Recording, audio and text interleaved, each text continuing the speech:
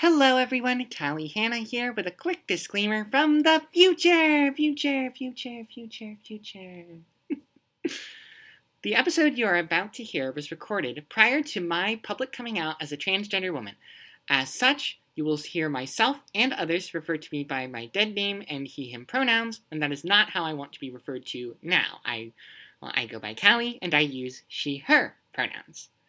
The rest of the episode has been left as is for the purposes of historical preservation, but just know that it is not accurate to my current gender identity. Thank you, and enjoy the show.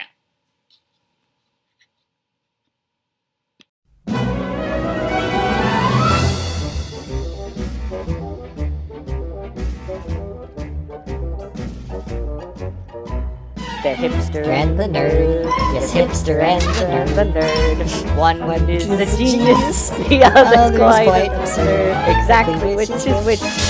Often tends to switch. Yes, good It's sir. hipster, They're hipster and the nerd. Hipster and the nerd. Created by Steven Spielberg? No. Hello, everyone, and welcome to a very spooky episode of Hipster and the Nerd, the podcast where we discuss movies, comics, TV shows, video games, and all manner of geek and pop culture to see what we can make of it. I am Chris Anna. With me, of course, is my co-host, Brian Brecker. How are you doing in this Halloween season, Brian? Bleh!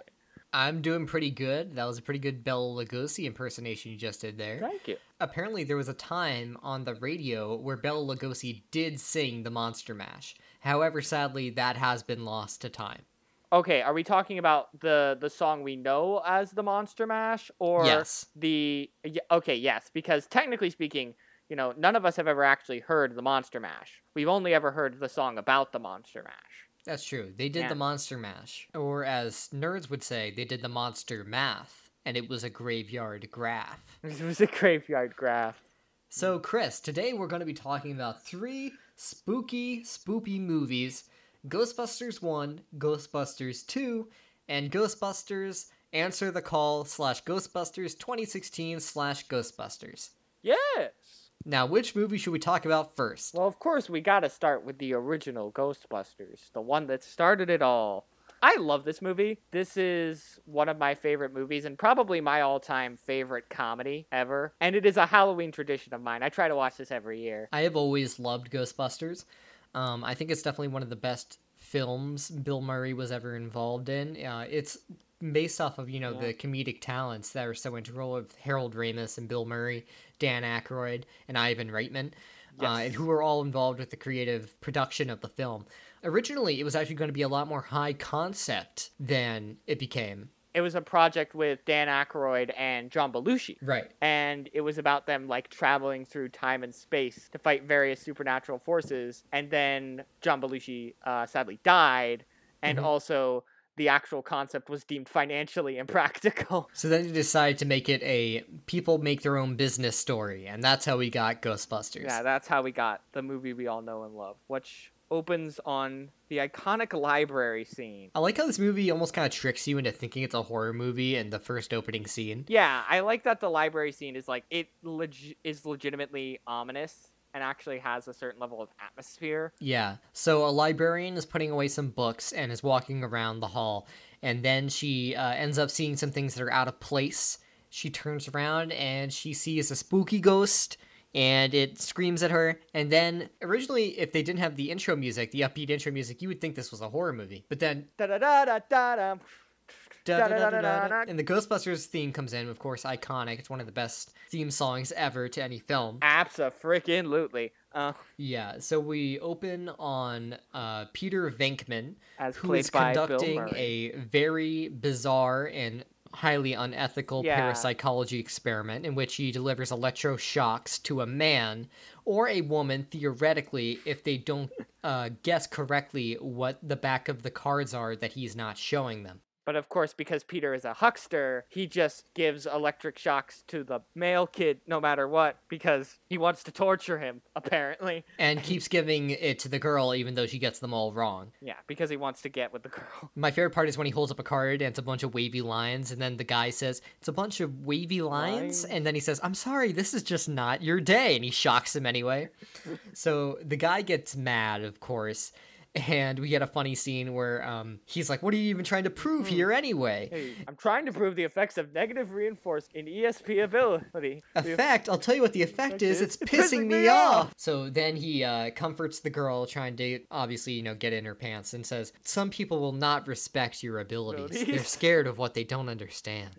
Peter Venkman is a huckster Charles Xavier.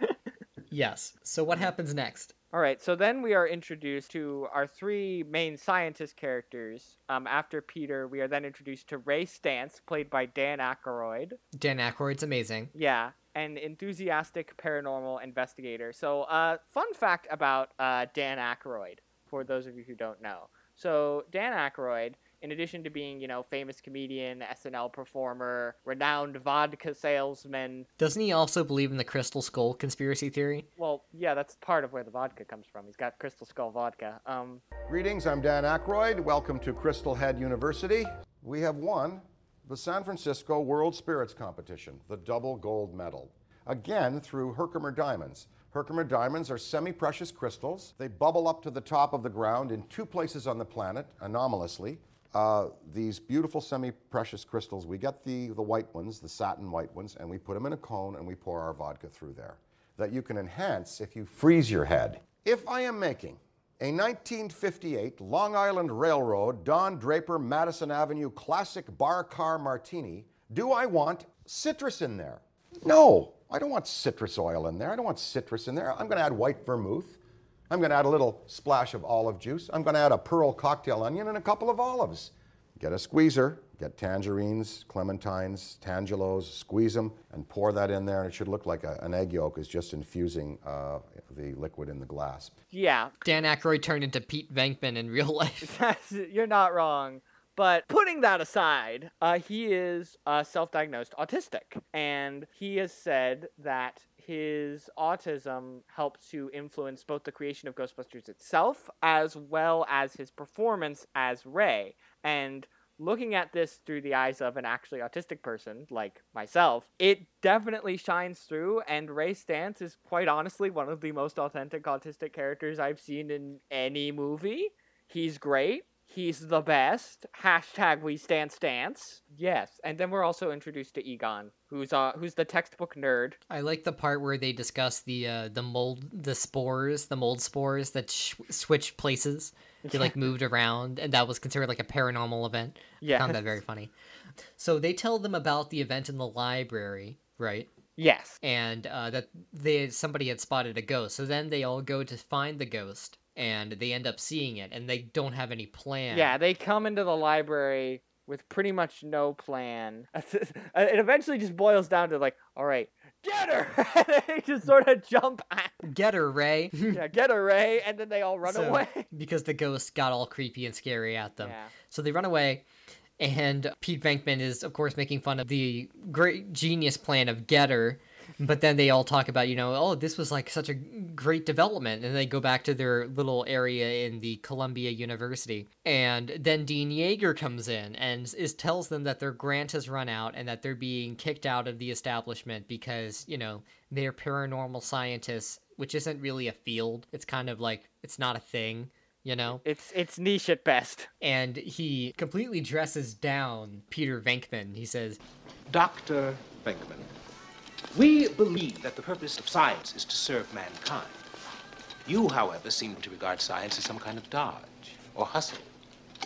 Your theories are the worst kind of popular tripe, your methods are sloppy, and your conclusions are highly questionable. You are a poor scientist, Dr. Venkman, and you have no place in this department or in this university.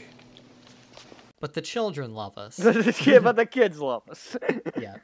So then they have to, pack up all their things, and Peter Venkman gets the idea to start a business, and he says, this is good that this happened. Everything happens for a reason. He's fate. Talking to Ray. Call it karma. I believe everything happens for a reason. Yeah, and they decide to go into the private sector and make their own ghost-busting business. Yeah. So they start looking for places to headquarters, and they come across this firehouse, the now iconic firehouse. It's like an abandoned firehouse. Yeah, this is abandoned firehouse, and Egon has this whole great rant about how it's like structurally unsound. I think this building should be condemned. There's serious metal fatigue in all the load-bearing members. The wiring is substandard. It's completely inadequate for our power needs, and the neighborhood is like a demilitarized zone. and seeming almost as an attempt to try and bargain with the real estate agent.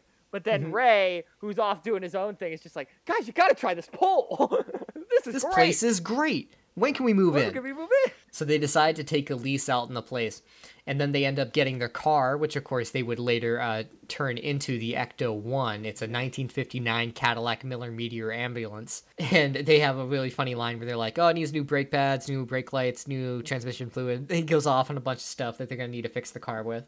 They end up hiring Janine Melnitz, played by Annie Potts, to handle the phones and do the clerical work. And then Dana Barrett comes to the Ghostbusters and asks for their help because she had an incident with her eggs and her icebox. Because when she opened the icebox, there was this demon dog in there that said, "Zoo." Yeah, she finds a hell dimension in her refrigerator. Don't you just hate when that happens? Yeah. So Peter seizes the opportunity because he is now romantically interested in Dana, because any woman that approaches him or gets within 100 feet of him, he is immediately attracted to. Yeah.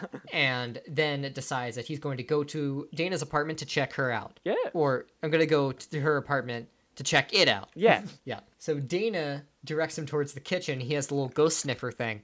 He looks around the room and he can't find anything. He looks inside the icebox and he says, "Wow, look at all the junk food. Look at all this junk food." And she's like, "It was there, and I heard a voice say Zool." And I like how she's all like, either I have a monster in my kitchen or I'm completely crazy. Now, Venkman, of course, is playing his own little game because he goes off on this entire pitch to her about how he is madly in love with her, which, this kind of interaction doesn't really hold up that well nowadays. It's kind of like creepy male behavior. It's a little iffy. Yeah. And to be fair, I don't necessarily think the movie is endorsing the behavior. No, I think we're supposed to think Peter Venkman is a creep, but a kind of lovable creep.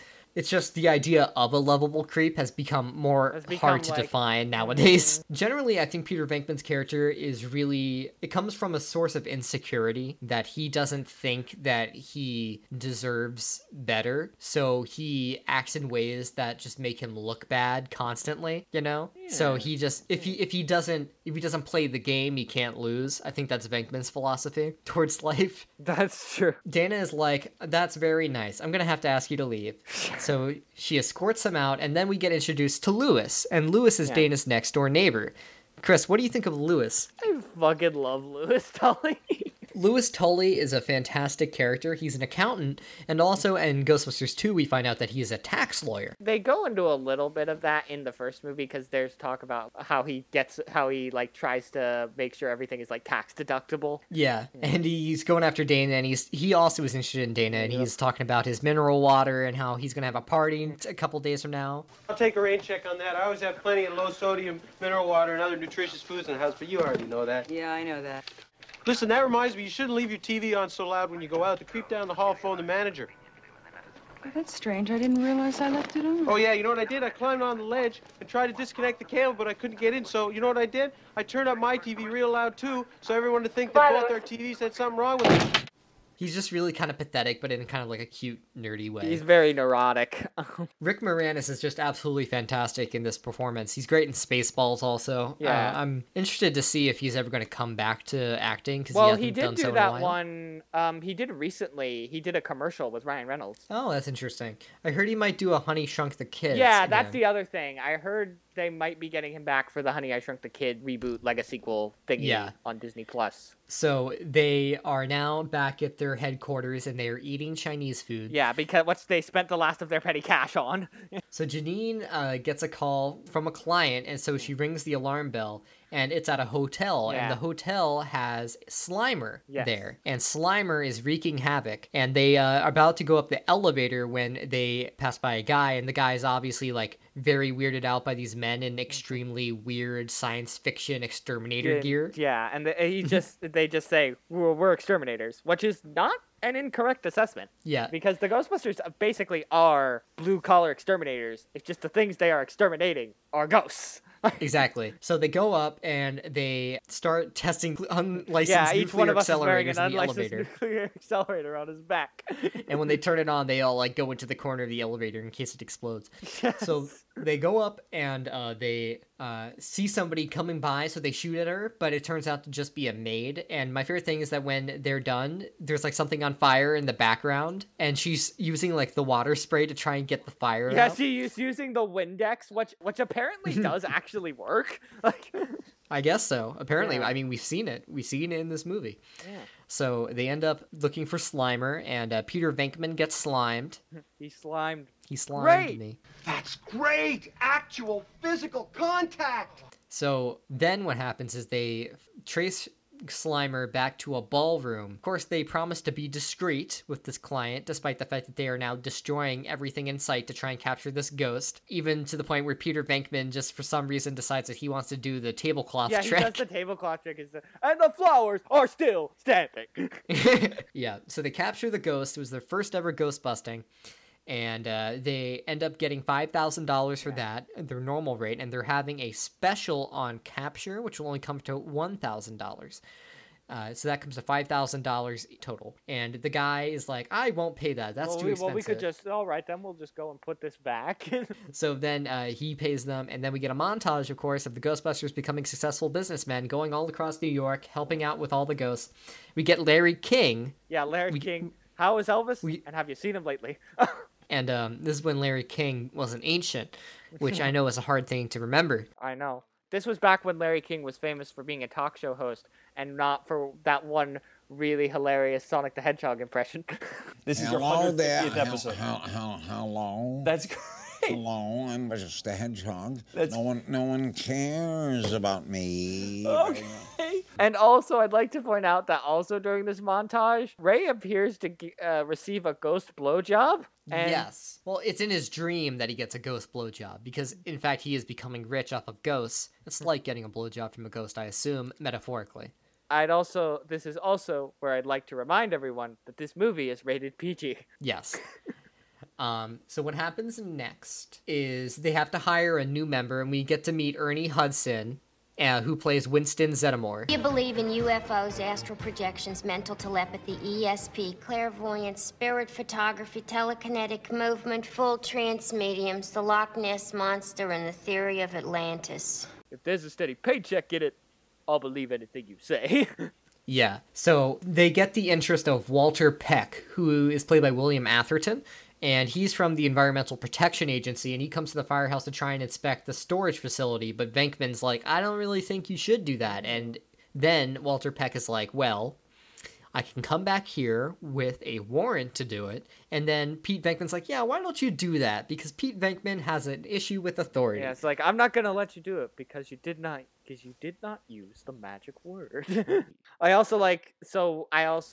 This is of course where they get the iconic bit where they're talking about how the storage facility works and they pull out the Twinkie. Yes. It's like, imagine this Twinkie, it's to ever expand. It's like, that's a big Twinkie. That Twinkie is all of the spectral activity in the New York area. That's a big Twinkie. One night, Dana enters her apartment and is talking on the phone with her mother because Venkman had previously orchestrated a date with her when she was out meeting with one of her orchestra people, who is a stiff, puts little nasal sniffs in his nose. I forget his name. She goes home and she's undressing and stuff, and her mom calls and she's like, no, I have a date, because Peter Venkman got her to say yes to a date. But then she's attacked by a sofa chair. Yeah, she's attacked by a bunch of arms. Yeah, that come out of a sofa chair, and it's honestly a pretty scary scene. The sofa then turns, and the door swings open, and a devil dog thing is there, and she is forced in, and now she becomes Zool, the gatekeeper of Gozer, and she now looks absolutely fabulous. Yeah. As a demon. Very fabulous. What happens next? All right, so then we cut to Louis Tully's party, where he's only brought Oh my clients. god, I love Louis Tully's party. Where he deducted off his taxes. That's why I brought clients instead of friends. And also when he brings out, like, do you have any aspirin? Oh yeah, I could get 600 tablets of that for the same price as 300 of the name brand. It's a really good deal. My favorite part of this scene is when a blonde woman who has like really big chesticles, she is like, I want to leave, and then he's like, come on, let's dance, and then she's like, okay. So then they start dancing, and then he gets some more guests to come in, and he's like, oh, they have like $10,000 on their house, and it has an interest rate of 8%, so they're doing okay. Hey, hey, anybody want to play some Parcheesi? Cheesy? And then he hears a rumbling outside. Rumbling like in the coat closet. Okay, who brought the dog? So one of the devil dogs comes out and chases Louis Tully all across New York, and then he gets attacked outside a New York restaurant, and there's a great sight gag where we're from the inside of the fancy restaurant. This is a fancy restaurant! This is a fancy restaurant! This is a fancy restaurant! It's a fancy restaurant. And Louis is being attacked by the devil dog, and he starts like falling down, pressed against the glass, screaming his head off, and everybody looks over. Everybody like looks up for a second, just to be like, that's kind of odd, and then they just go back to their food. Which is the most New York thing to ever happen in a movie. You're not wrong. So now he is possessed by Vince Clortho, the Keymaster. The Keymaster of Gozer. Now, Keymaster, Gatekeeper, you can tell that this is a sexual analogy. It's got a lot of innuendo there. Vince Clortho, aka Louis Tully, stumbles around Central Park and he harasses a bunch of people. He says a bunch of apocalyptic shit to him, and then his eyes glow red, and he's like, man, what an asshole. You will perish in flame!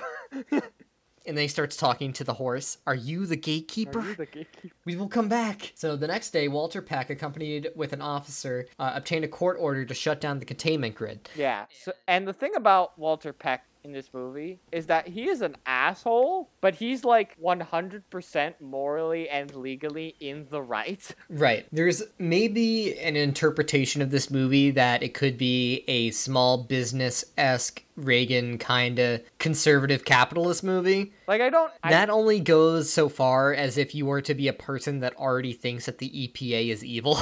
And it and also kills businesses. And it also only really works if you assume that all blue-collar workers are conservative. Exactly. Yeah. So Walter Peck is played magnificently as just this horrible asshole, and he's like, shut this down, shut this all down. Shut these off, shut these all off. And then they're like, if you shut this off, there's going to be a huge problem.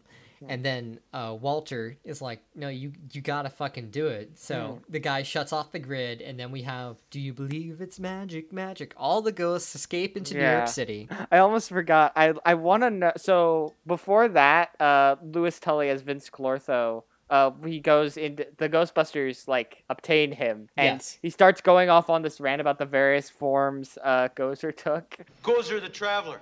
He will come in one of the pre-chosen forms. During the rectification of the Voldrani, the Traveler came as a large and moving torb. Then, during the third reconciliation of the last of the McKettrick supplicants, they chose a new form for him, that of a giant slore. Many Shubs and Zools knew what it was to be roasted in the depths of the slore that day, I can tell you. I really want to know what a slore is. I'm very curious. A slore. A giant slore.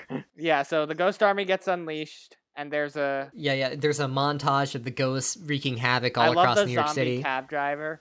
Yes, that's great. And then Peck orders the Ghostbusters be arrested. And the ghosts create a panic. And while waiting in jail, the team recognizes that Dana's apartment was a huge superconductive antenna for different ghost and paranormal activity. The architect was either a certified genius or a complete wacko. No one ever built it like this. And I like how all the prisoners in there with him at the same time are all just interested in what they're talking about.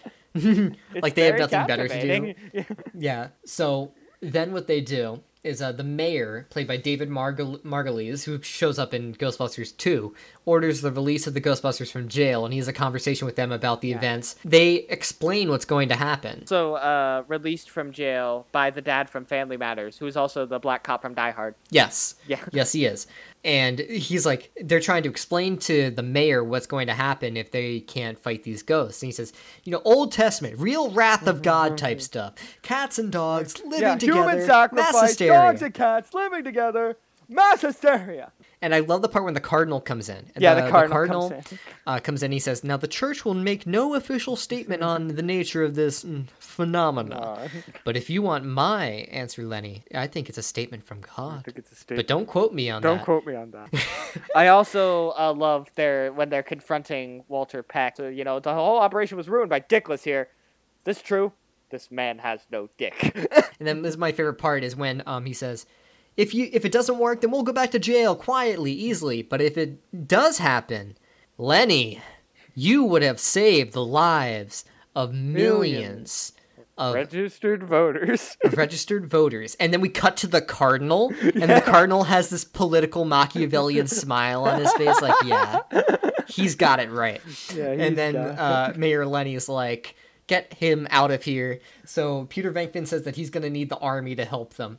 Yeah. And so they go to Park West, and they are too late to prevent the possessed Dana and Lewis from completing the ritual for the coming of Gozer. Now, the Ghostbusters reach the hidden part of the building. The possessed Dana and Lewis open a dimensional gate at the top of the building and are transformed into the terror dog forms of their possessors. Yes. I'm reading from the Wikia here. Sorry. They take the position beside Gozer's temple, and the Ghostbusters stare in shock. So they get to the building, and they have to walk up. Building. They get paraded out like heroes. Everybody's cheering. It's like, yeah, we're going to save the day. We're amazing. Hard cut to them just exhausted, climbing the fucking stairs.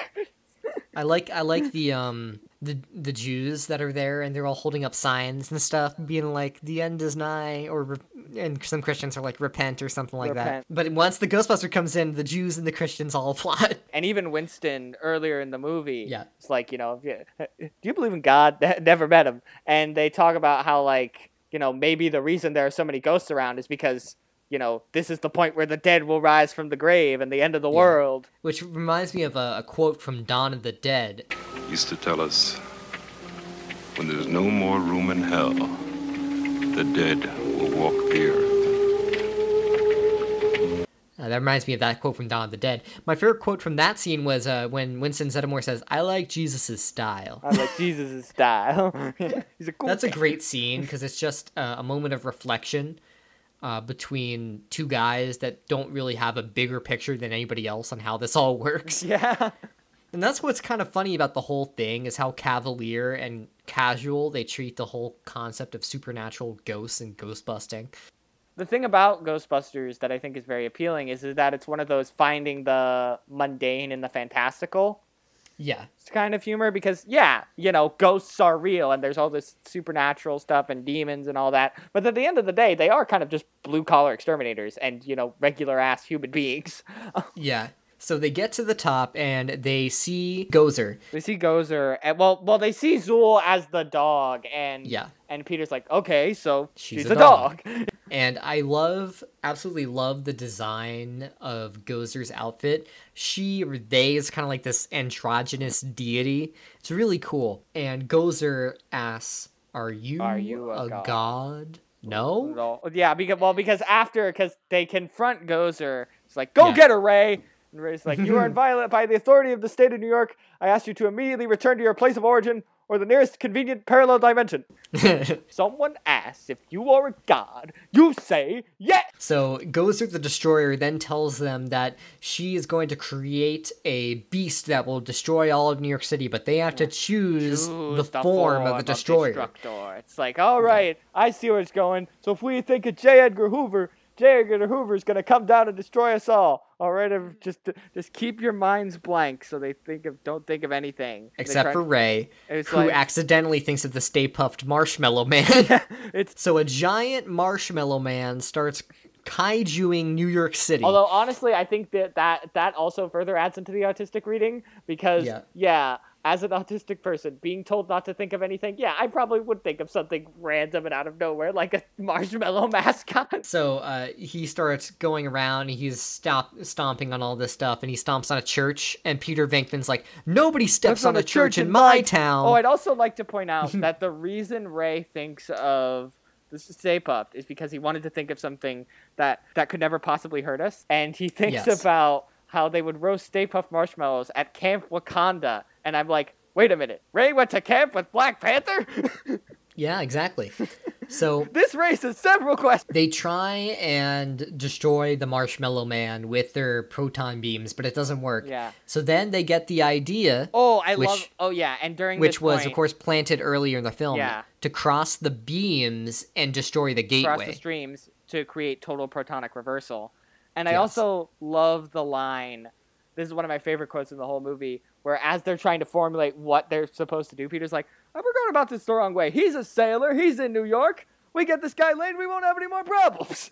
And when they talk about how they're all going to die with the cross the beams plan, Peter Venkman's like, I like this plan. I'm happy to be a proud of it. So they cross the beams and they destroy the gateway, and the Marshmallow Man disintegrates and gets shaving cream all over everywhere, because it was actually shaving cream. Yeah, it's actually shaving cream, but, in universe, it's probably marshmallow fluff. One of the actors on set actually had a horrible allergic reaction to the shaving cream. Oh, no! Yeah. They wake up and they realize they're not dead, and Venkman sees Zool still has become like this stone concrete dog, and he's very sad until parts start falling apart, and then he realizes, oh my god, Dana's inside and Dana's alive. Louis Tully. And so is Louis. Yeah, Dana and Louis are...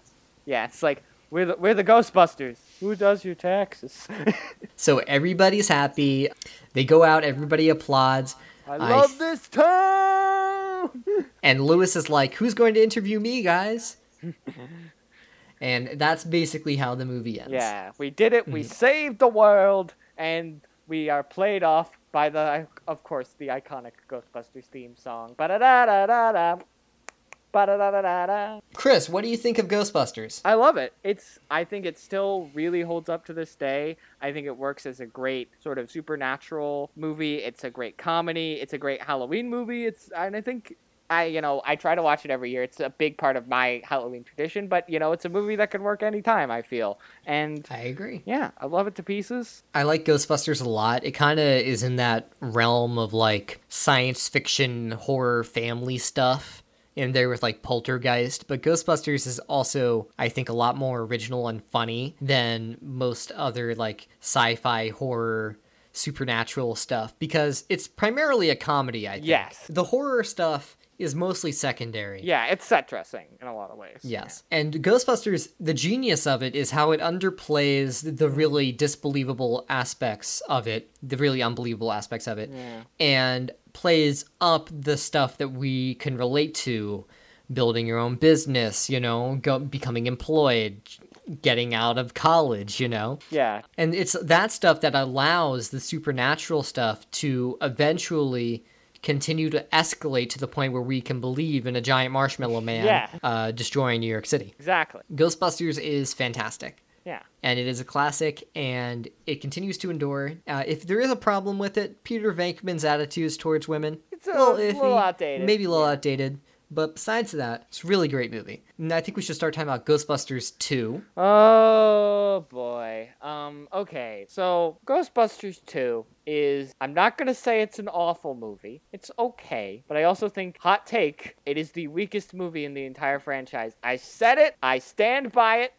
I apologize for nothing. I would disagree with you. Ghostbusters 2016, I think, is the worst movie in the franchise. I like 2016, and we'll get into why get into that. Personally think that's better when we get Ghostbusters 2 starts 5 years later. Yeah. They zoom in on a crack in the concrete where pink goo is coming up, which is probably a reference to the movie The Blob from the 1950s. That's a possibility. Dana has had a baby in the intervening years with a man that she was married to, but that left her, not Peter Venkman. Her relationship with Peter Venkman ended. Which they also had an entirely separate falling out, unrelated to the baby. Which feels kind of like a pointless plot addition, but Okay, fine. The baby carriage starts to roll on its own from Dana and into traffic.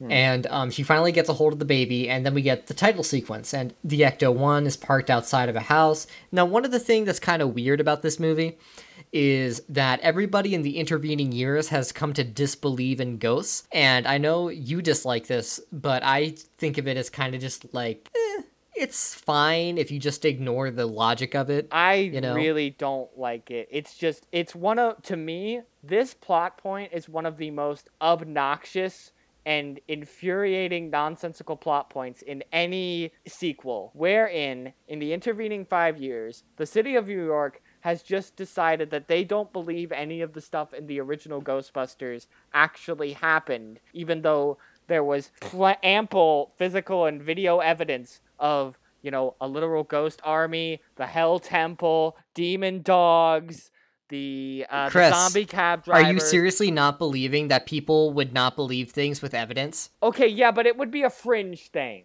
It would be a fringe there would be fringe conspiracy theories about how it was a hoax, certainly. But everyone just universally saying, nah, didn't happen. Well, that gets into the theme of the movie, which is that it's about the moral worth of New York City. Ghostbusters 2 is more about New York City as a whole than even the original Ghostbusters was, because it's about an undercurrent of pink goo that has started to latch on to the psychic negative energy of everyone in the city. So, in a sense, them rejecting the Ghostbusters is a larger metaphor for the fall from grace of the New York moral character. Okay, here's the thing. You could have done that without doing the stupid nobody believes them anymore. If you wanted to do a plot point where people don't respect the Ghostbusters anymore, what you could have done. Mostly what it is. I mean, it's mostly what it is, but the idea, but the whole idea of them forgetting I think is the problem. What you could have done. I think it's not that they forgot; it's that they just don't care anymore. Well, no, it's that they legit just don't. They think they're a sham and that they don't believe it actually happened. What I think would have been better is if they acknowledged that it happened, but then blame the Ghostbusters for attracting the ghosts in the first place, and that's what leads to all of New York suing them for damages. Mm-hmm. I feel like But is it also not that hard to believe that 4 guys that are very well educated and know a lot about science could basically make all this stuff happen as a hoax? That is definitely something that I think, especially considering scientists are meant to be empirical and don't necessarily believe in things of the supernatural, that would be a leading theory. Okay, but why? Why would they do it as a hoax? Because they wanted to get more people to be interested in the Ghostbusters as a marketing technique. It makes sense the conspiracy theory actually makes sense. And it's actually pointed out in the first Ghostbusters movie by Walter, because he says I am Walter Peck, sir, and I'm prepared to make a full report. These men are consummate snowball artists. They use sense and nerve gases to induce hallucinations. People think they're seeing ghosts. And they call these bozos who conveniently show up to deal with the problem with a fake electronic light show. I think you just need to accept Ghostbusters 2, you need to understand that the world of Ghostbusters 1 does not include a lot of intelligent people. and I don't, my brain cannot accept that. Okay. Yeah. So anyway, so 2 Ghostbusters show up. Winston and Ray are. Winston and Ray show up for a kid's birthday party, which is kind of commentary on how, the Ghostbusters became such a child franchise after Ghostbusters, despite it being a more adult-oriented comedy. Although it's also extremely inaccurate to the actual tastes of children at the time, because all of the kids are upset that it's not He-Man. When 1989 was the same year that the Masters of the Universe movie bombed at the box office, and the real Ghostbusters, the cartoon, was at its height of popularity. So you couldn't even do that right. Okay. I think the He-Man TV show was still pretty popular in 1989, though. I mean, it was still on in syndication, but I think by that point they had stopped. And the toy line was still around. But it was He-Man was in decline. But I think it's more talking about the fact that Ghostbusters had entered into a franchise mold with young kids similar to that of the market of He-Man. Yes, is what they're trying to talk about. But they couldn't even get the actual popularity of it right. Anyways, so one of them makes a mention of overprivileged 9-year-olds, which I think is hilarious. Yeah, that's kind of fun. So nobody cares, nobody remembers about the events of Ghostbusters. Even though there was a giant marshmallow man. I don't think it's that they forgot about it. I think they thought it was a hoax. Like, that it wasn't actually a ghost.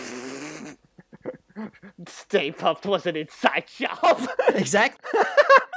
Dana tells Egon about the carriage that almost killed Oscar, her baby. Now, Egon and Ray aren't Ghostbusters anymore. Egon is studying the emotional effect of on physical environments, which of course leads into the pink goo. Dana and Venkman had broken up by this point, and Dana got married. And Peter Venkman is now a crank TV show host with a psychic TV show. That bit's kind of fun. Oh yeah, it's hilarious. A lot of the jokes in this movie I think are really funny. There's some good jokes. Again, as I said, this movie is not terrible. I just think it's not nearly as good as the first one, and it's a massive disappointment compared to the first one, and there are certain plot points that drive me insane. So one of the psychic predicts that the world will end on New Year's Eve, and then other Peter one- Venkman's like, well, you know, why don't you just make it like a couple months from now? That's not really going to help your book sale. Yeah. And then there's another one that predicts that the end of the world will be on February 14th in the year 2016. Which we all know happened. Yeah, it ended on Valentine's Day 2016, and then it just started over again like nothing happened. Although, you know, if you put that 4 years, if you just add 4 years to that, you might be right. You know, I've realized that I have never actually seen Ghostbusters 2, despite believing that I had seen it. So all of this came as a pleasant surprise of, oh, there's more original Ghostbusters out there? What? So I had a lot of fun watching this movie. So Lenny shows up. Yeah, Lenny the mayor. Lenny the mayor, and Venkman is told off by Lenny's aide. Now Dana is painting, and this art guy flirts with her. What's the art guy's name? Janosch. Janusz? Now, Janusz is really into Dana, but Dana's not into Janusz. I don't like Janosch.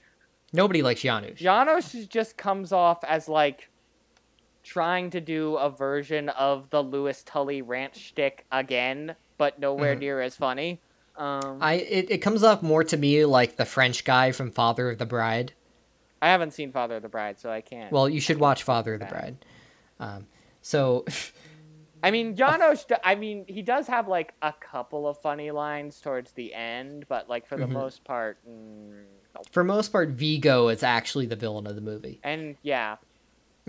So, a force emerges from the painting of Vigo, who is a historical... Carpathian. Yeah. Vigo the Cruel, Vigo the Unholy. They ever call him Vigo the Butch? Yeah. Venkman visits Egon and Ray, and Pete pulls Ray by the ears until he admits that it was Dana. And that is something... needed help. Okay, so one of my other issues is that I feel like Peter Venkman's characterization is kind of all over the place with this movie. What do you mean? Like, well, for starters, like this moment here. Like, Peter was always a dick, but him pulling someone's ears like that feels like, okay, even he wouldn't go that far. No, of course he would. He's a dick. Physically assaulting someone. That's not physically assaulting. They're friends. He's just a dick. I don't know. It's still just... He's always been a dick. This is completely in line with his character. But I don't know. It just feels like that just doesn't feel like his MO based on the first movie. And maybe this is just me. But that sounds like you. It feels off to me. That does not feel off to me. It does to me. And I'm not particularly a fan. And it might not be so bad if they didn't also try to play him later as like a wholesome dad. Well, I think that's more... Well, he has a character arc in this movie where he is basically coming to terms with the fact that he was not the best partner to Dana and that he has to take on more responsibilities in order to, be in her life again. And then they eventually, I think they get back together at the end. Venkman learns about that through, of course, Oscar, and it's a story of Venkman attempting to save Dana's child and prove himself to her, to prove his worth. And I think that is a natural progression of where he started out, because it really does make sense that Venkman and Dana's relationship would not have worked. I mean, immediately. Yes, I agree with that. But it seems as though if he wants to make it work, then he had to change as a character, and that's what he does over the course of the movie. I don't know, him becoming wholesome isn't necessarily like a character shift that's like unwarranted. I think it's more something that's a natural progression. But a lot of it he feels needs to like it just goes from 0 to 60 like that, and that doesn't really feel like it to me. He's sarcastic and he's an asshole, but there's a way to do that and also be a good person. I don't know. You There's know? something about the way they handle him just feels off to me. And, maybe this is just, my own personal take. But I'm just... Well, in the production of the movie, they were originally going to have Dana and Venkman together immediately. But then they decided that would center the relationship too much in the story and make his part in the Ghostbusters less important. So they decided to have them break up and then reconvene. That is the actual production reason why that all happened. And that was mostly from notes from Bill Murray, actually. Okay, well then, if they wanted to just have that, I still don't get why they then needed to... Oh, and then she also got married to a different guy that she had the baby with, and who then left for different unrelated reasons. Well, that's because the idea of like a super-powered evil baby was an idea that Ivan Reitman had before for a different non-Ghostbusters related project. Oh... And he just sort of merged them together. So anyways... Yeah, so... Basically, he finds out that the client is Dana, so now Egon, Ray, and Venkman go to see Dana to help with her, ghost problem. Venkman plays one of her instruments like a guitar, and Dana is, of course, very concerned by the fact that Peter Venkman is back in her life, And they have a little argument, and there's a couple funny lines, where he says, "I'm a man, I'm sensitive." So I also I do really like the bit where Egon's talking about his childhood, and he's like, "We had part of Slinky, but I straightened it." There's a lot of really funny lines that are great with character work in this movie, especially from Egon. Egon also has like a sexual innuendo joke about his epidermis. Yeah. I find that really funny. My epidermis, yeah. So Venkman plays with the baby, and the baby's name is Oscar, and then they investigate, they find activity going on underground. So then they start drilling into the ground. And they're also in disguise as construction workers. Yes.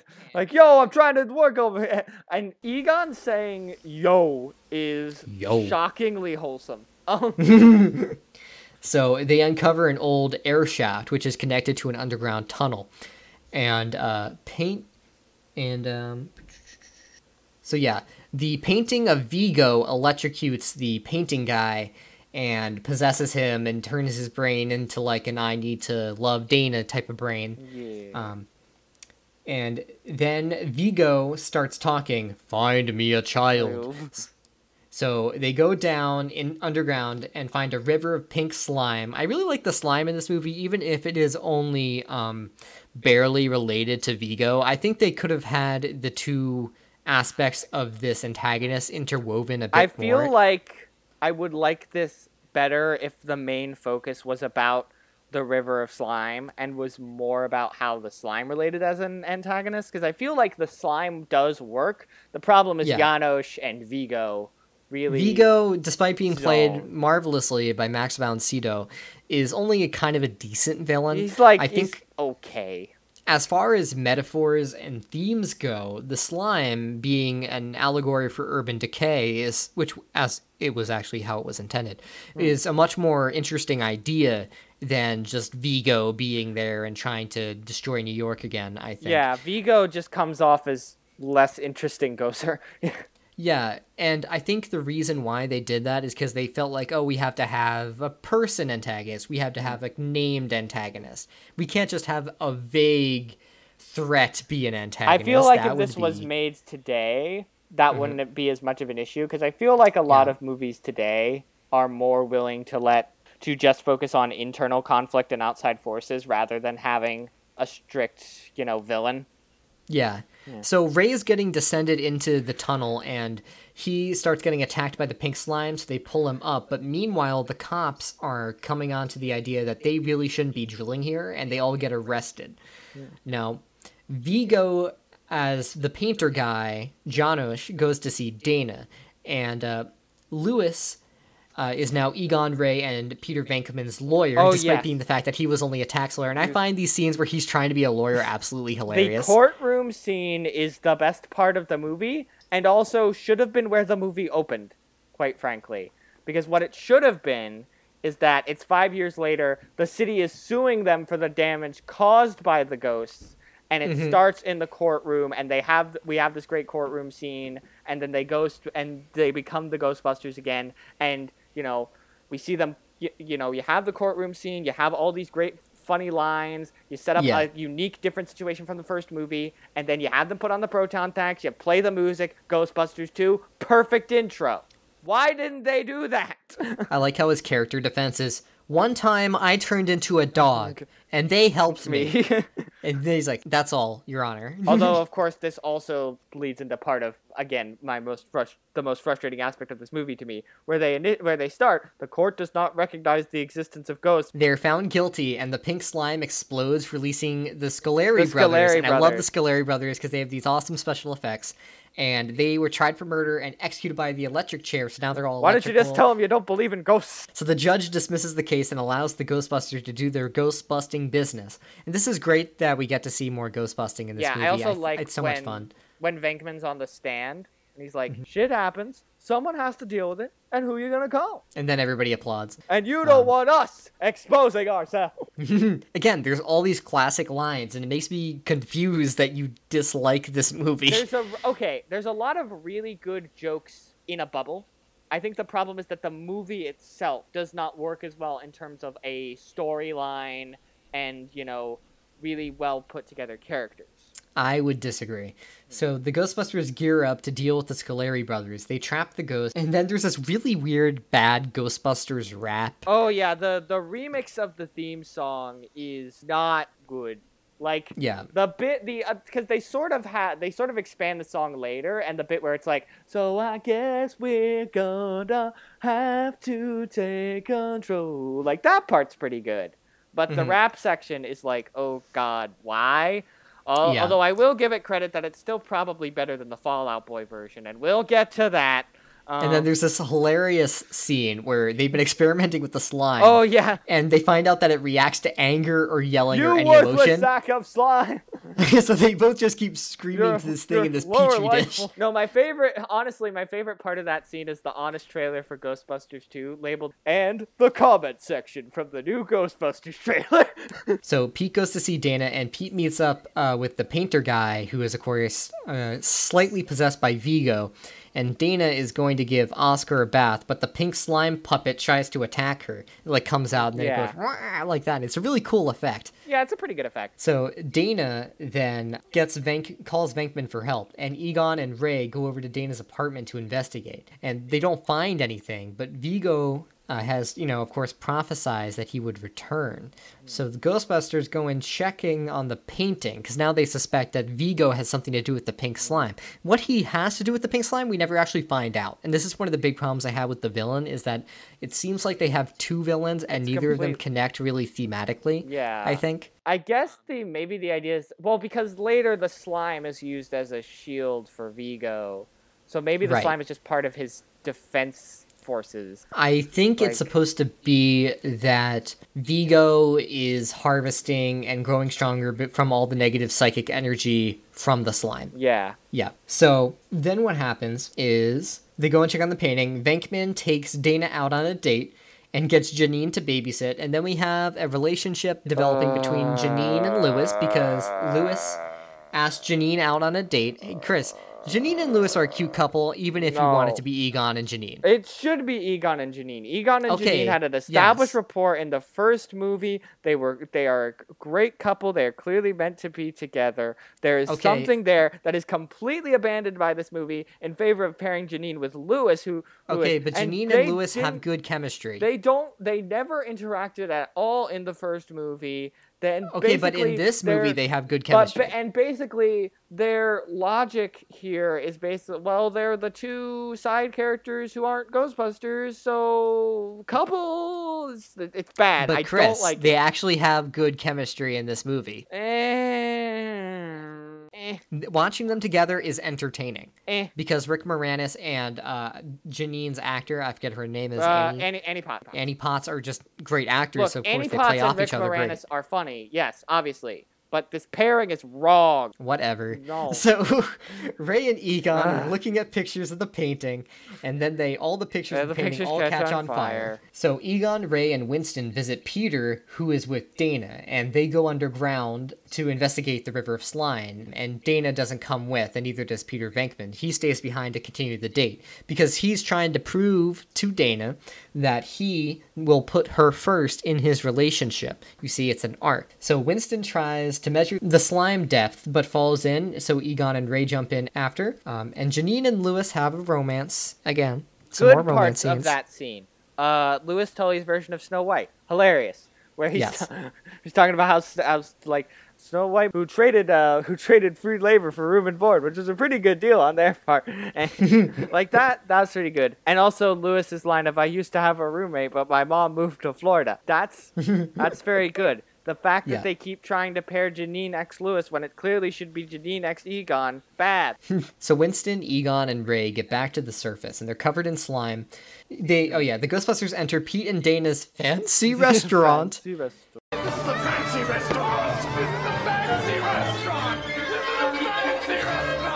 It's a fancy restaurant! Ghostbusters get arrested, and then the Ghostbusters have to convince the mayor to let them attack the slime, because they always have to convince the mayor.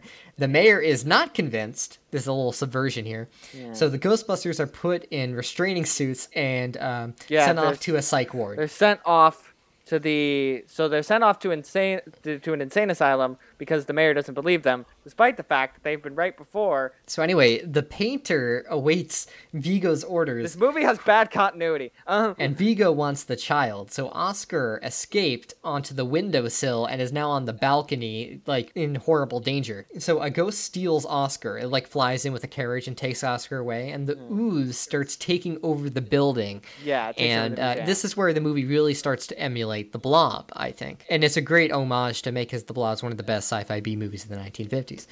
So Dana visits the painter guy and gets her baby back. And the ghosts take over New York City again. The Titanic arrives. The Titanic arrives. Eat your heart out, James Cameron.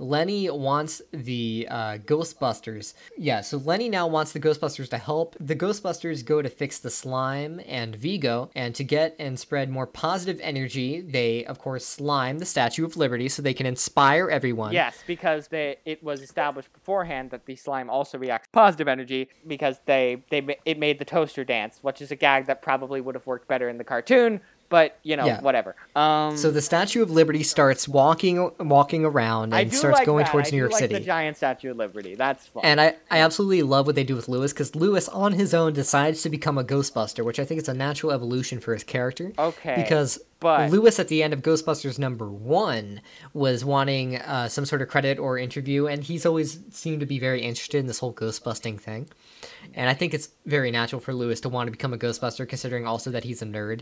And it also gives him a kind of heroic bent, which is really nice to see that arc come into turn in the third act, I think. Here's my problem, though, is that you made Lewis a Ghostbuster, but you didn't let Janine be a Ghostbuster, who's been a part of this team since the very beginning, and, is clearly talented and capable and also really funny, which would add to the comedy. And she was also a Ghostbuster in the cartoon. She got to be a Ghostbuster in the real Ghostbusters, but you didn't let her be it in the movie, but you let Lewis be a Ghostbuster. This seems kind of sus to me. A little sexist, gonna lie. you say? You're sexist. Then he said, now let's talk about Janine. Okay. Janine's completely wrong. Why is she completely wrong? First off, she needs to be more nurturing. She needs to be more of a mother character, a mother to the boys who were there at the firehouse, not yelling at them, but supportive of them. Put her in more dress-like outfits, skirts and blouses, not pants. Make her more nurturing looking. And they laid this panoply out in front of me with other PhDs and said, this will save the show. Save from what? I had no idea, but they saved the show.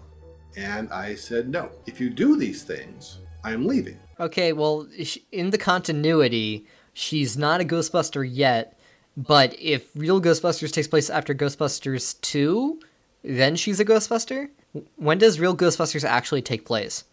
Here's the thing, because it came out in between the two movies. And it sort of kicks off, it seems to kick off at least, right after the events of the first movie, because they acknowledge the events of the first movie, but it doesn't seem like any of the stuff in Ghostbusters 2 has happened yet. So presumably it takes place before Ghostbusters 2, but then that makes the plot point in Ghostbusters 2 about people, thinking the Ghostbusters are a sham and none of it was real, make even less sense if it's on top of all of the stuff that happens in the real Ghostbusters.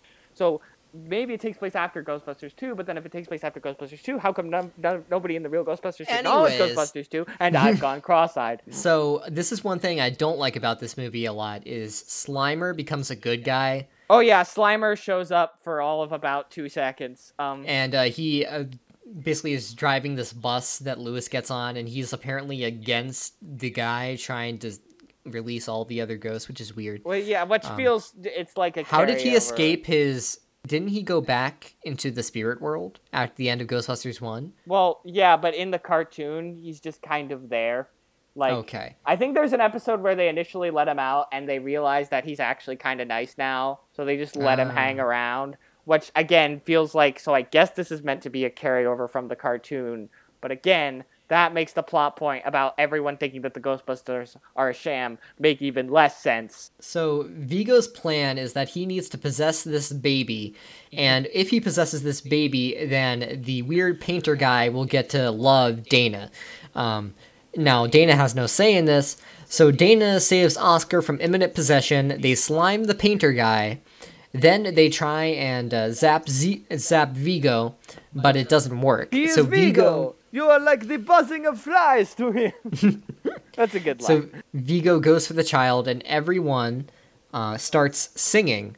And Lewis shows up to help, to help destroy some of the slime that's in the front of the building. Yeah, the whole thing of trying to use the positive energy and everyone singing has very big "you mess with Spidey, you mess with New York" energy. Yeah. And I like that about this, is that this movie is basically saying, yes, New York City can be an awful, horrible place filled with assholes, but honestly, deep down, a lot of them are good people. It has an optimistic bent. You mess with one of us, you mess with all of us. So Vigo possesses Ray for all 5 seconds. Yeah. Lewis shoots the slime, and they send Vigo back into the painting. And there is a painting of the Ghostbusters and Dana and Oscar there I do now. really like the Ghostbusters portrait. That's really and this is kind of weird because the movie just sort of ends abruptly. Yeah, so the Ghostbusters, so the Ghostbusters portrait happens, and then they're just like, we did it, we saved the world, and then the movie kind of just stops. It just ends. It's It just okay, ends it's over. because we resolved the conflict, and then it's just like, yep, we're done. No denouement, none of that. Yeah. It just ends. It just stops. It's kind of bizarre. But yeah, I enjoy Ghostbusters 2. I think it's not as good as the first one, but it's a decent follow-up. And for it taking 5 years to make, it could have been a hell of a lot worse. I suppose that's true. I think this movie is okay. And as I've said, there are a lot of really good lines, and there are a few, handful of, really great scenes. Like, the courtroom sequence is fantastic. I love the bit with the Statue of Liberty. That's fun. And again, there's a lot of great lines we didn't even mention, like, oh, come on, there's always room for Jell-O, and stuff like that. But I'm not overly fond of Peter's characterization. I feel like it's a little bit inconsistent, and I get that they're trying to have an arc, but I don't know if it really works for me. I really don't like Janine X Lewis, even if they are funny in the scenes they're in together. I just don't like that pairing. Mm-hmm. And as I mentioned, the whole ongoing plot point about everybody in New York just not believing in them anymore for no real reason is just so frustrating, and it permeates so many of the other scenes in the film. And I get that it's one of those you're not supposed to think about it things, but I do, and it really, really bothers me. And that stuff on top of just the villains not being all that great, and it just being generally lesser than the first movie, make me... Again, I don't necessarily hate it. I don't think it's awful. I think But it's here's the thing I don't really understand is that you still think it's enjoyable, right? I think it's enjoyable enough. Like, yeah, it's okay. That's why I'm always I was kind of confused by your 5 out of 10 rating. I was like, it's at least a 6 out of 10. I think it's like it's exactly middle of the road. Okay. Yeah. I mean, if you're saying a 5 out of 10 isn't a bad thing, because for me, that's like carbon neutral, negative neutral. It depends. I think it depends. I think 5 out of 10 can kind of depend. It can go one way or the other in terms of positive or negative because it is directly middle of the road. And I also gave it a like. So I do enjoy. Okay. Yeah. So I do enjoy it to a degree, but it is very frustrating in a lot of areas. And to me, it is the weakest entry in the franchise, which I know a lot of people are going to hate me for, but I stand by that opinion.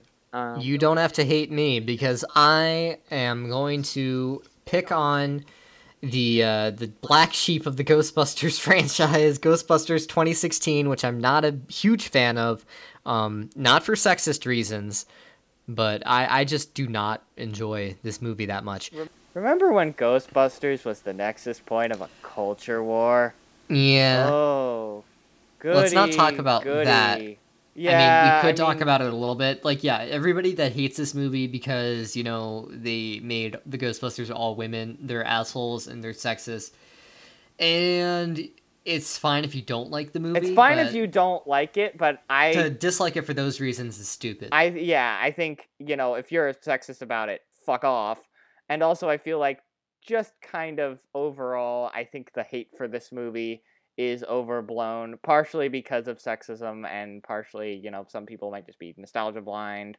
I mean, obviously this is nowhere near as good as the original for obvious reasons. I just find the movie really tedious, and I'll get into why.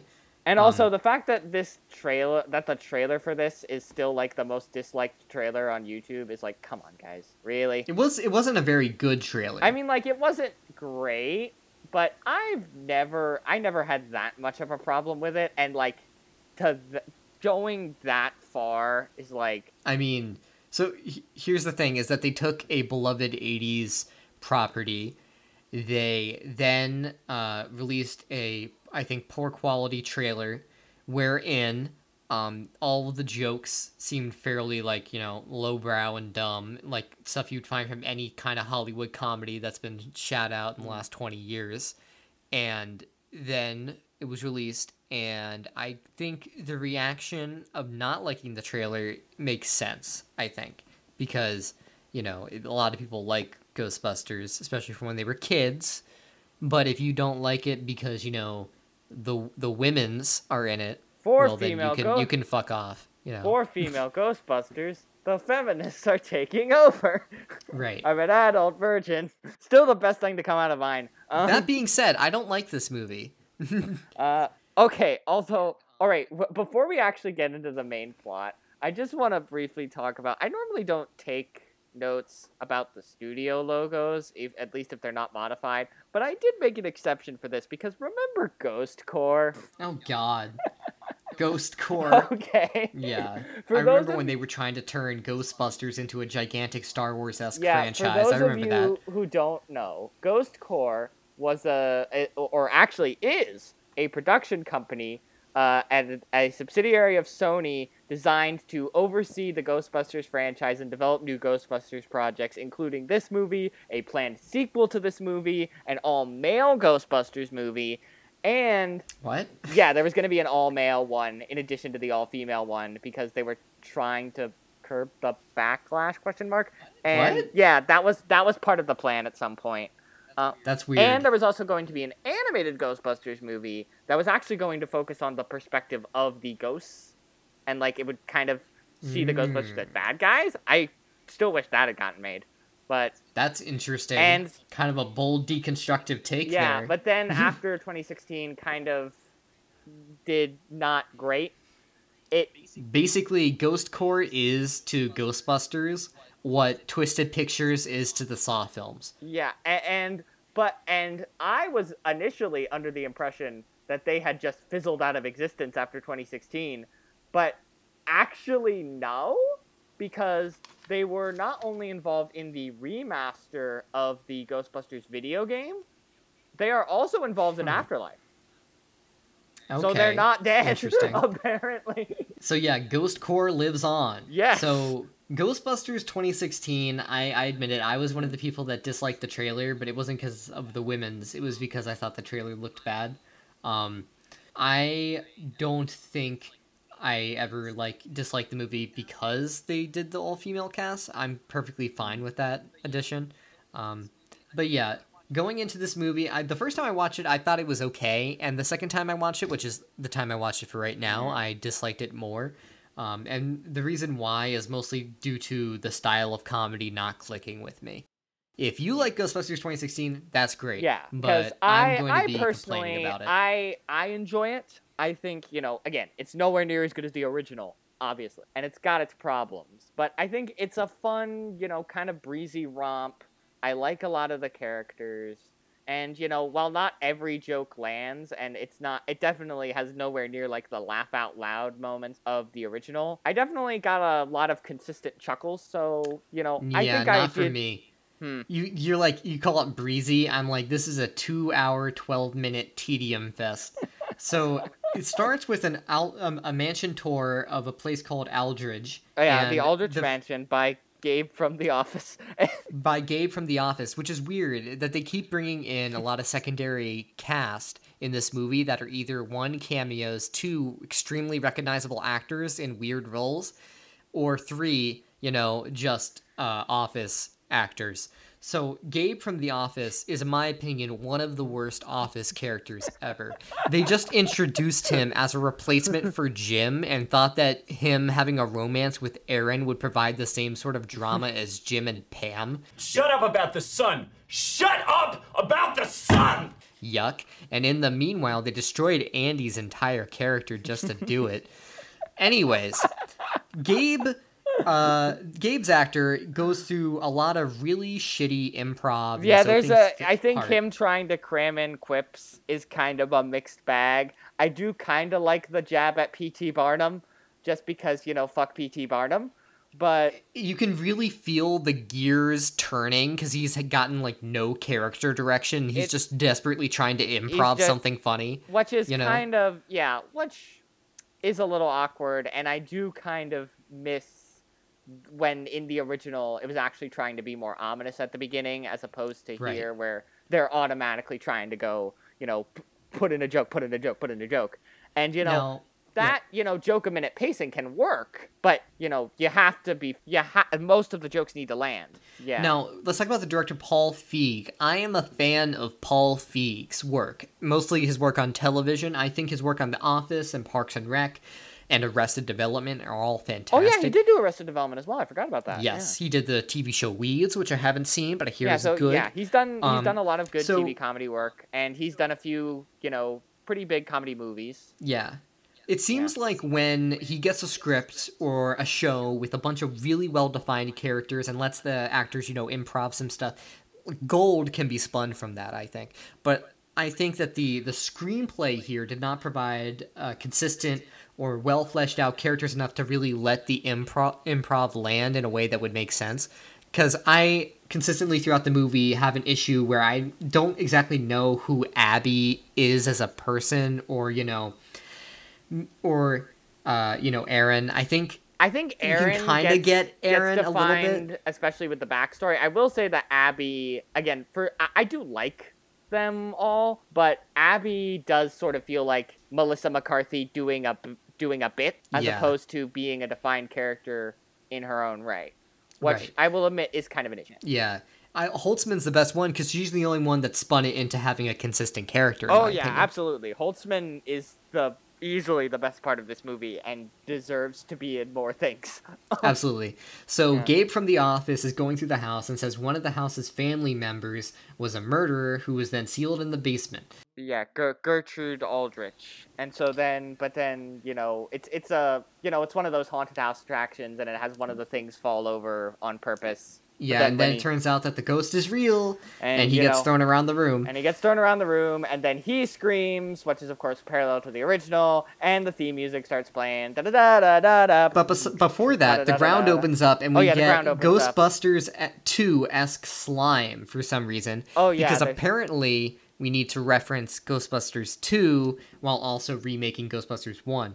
Now, my argument is that this movie is not actually a reboot. This is just a straight remake of the first Ghostbusters film. It's honestly, it's kind of semantics, really. Like, I know, but a reboot implies that there's something new, the structure is different, that it's not basically the same story. Ghostbusters 2016 is, if you look at it in brass tacks, basically the same story as Ghostbusters 1984. It's 3 friends, all of which are kicked out of academia for their paranormal beliefs, then join together to form a private company, of which they then get a 4th member who is an African American, where they then go out and hunt ghosts, and they get really popular until they have a conflict with the mayor and have to save the day. It's, in broad strokes, the same story, I think. It has different characters, yeah, but a lot of it is very similar to the original movie, I think. I suppose. So, yeah. Well, I guess you could argue that's because it's their origin story, because there was supposed to be more, and blah, blah, blah, blah, blah. Well, we'll get to that when we get to it. So we have really boring titles, in my opinion. It's just... Yeah, it's weird how, like, nonchalant the titles is, because it's the normal-ass font for Ghostbusters, and just a static Times shot New of the Romaning city. Ghostbusters. It's in white against the cityscape. Yeah, it is kind of weird how, like, nonchalant it is, especially given that the bombastic music is playing in the background. And Aaron is introduced to Phyllis, the doctor who is a part of academia that doesn't like scientific journals. This again feels like an improv bit where she's like trying to say something. It's a shtick where, you know, she says something and then the scientist contradicts her opinion and she tries to back off on that. It works well enough as a But no, it doesn't work because there's no internal consistency to what the professor's actually saying. Because she is a professor that doesn't believe in getting her studies published in academic journals. Are you shitting me? Well, because the journals take attention away from the real science. Okay, well, where are you going to find the real science if it's not published? Well, okay, this is where improv logic takes over from, like, actual science logic. That's the thing, is immediately we get improv that takes you out of the movie. In the original Ghostbusters, all of the comedy came organically from the characters and the story. We didn't stop the movie to have comedy bits, and that's what Ghostbusters 2016 does. The comedy, therefore, comes off inorganic. It's definitely going for a much different style than the original. Yeah. And I can understand why that can be off-putting, but for me, taking it on its own merits, it's, you know, again, not every joke lands, but, you know, for me, for the most part, it works, but it is very much not the original. Yeah. Well, the guy who plays Clifford Maine from Better Call Saul confronts Erin about the fact that she had co-written a ghost book back in the day that she didn't know was published. Yeah, ghosts from our past, both literally and figuratively. Yes. So he asked if she could help cure the opening places like Ghost Problem, you know? And then... I'd also like to point out as a fun little Easter egg, there is actually I think during this scene you can, if you look out the door like of the lecture hall she's in, you can see a bust of Harold Ramis. Oh, okay. That's nice. So and then Tywin Lannister walks in. Charles Dan walks in as Dr. Fillmore, another weird casting decision where, especially when this movie came out, he walks in and you're just like, oh, that's Tywin. What is Tywin doing I here? didn't know that because I don't watch Game of Thrones. You are one of the thousands of people that didn't watch Game of Thrones. And now I recognize him as hey, it's the human bad guy from Godzilla King of the Monsters. Okay.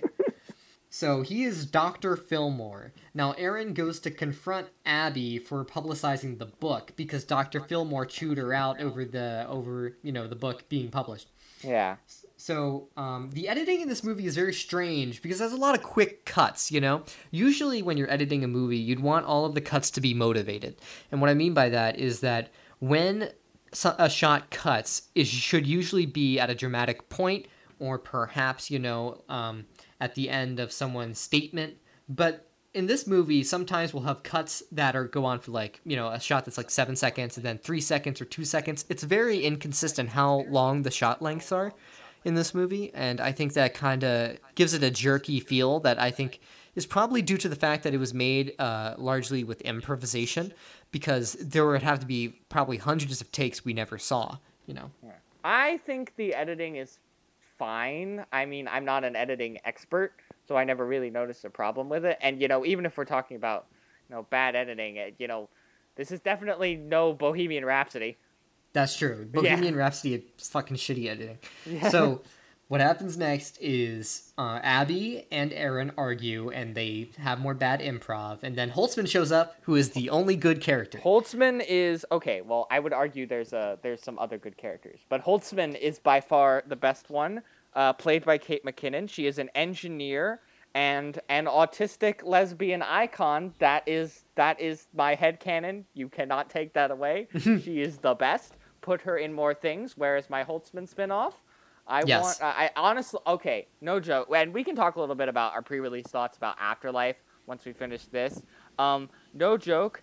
If you put Holtzman in Afterlife, I will take back every criticism I have ever had of that movie and give it a 10 out of 10 by default.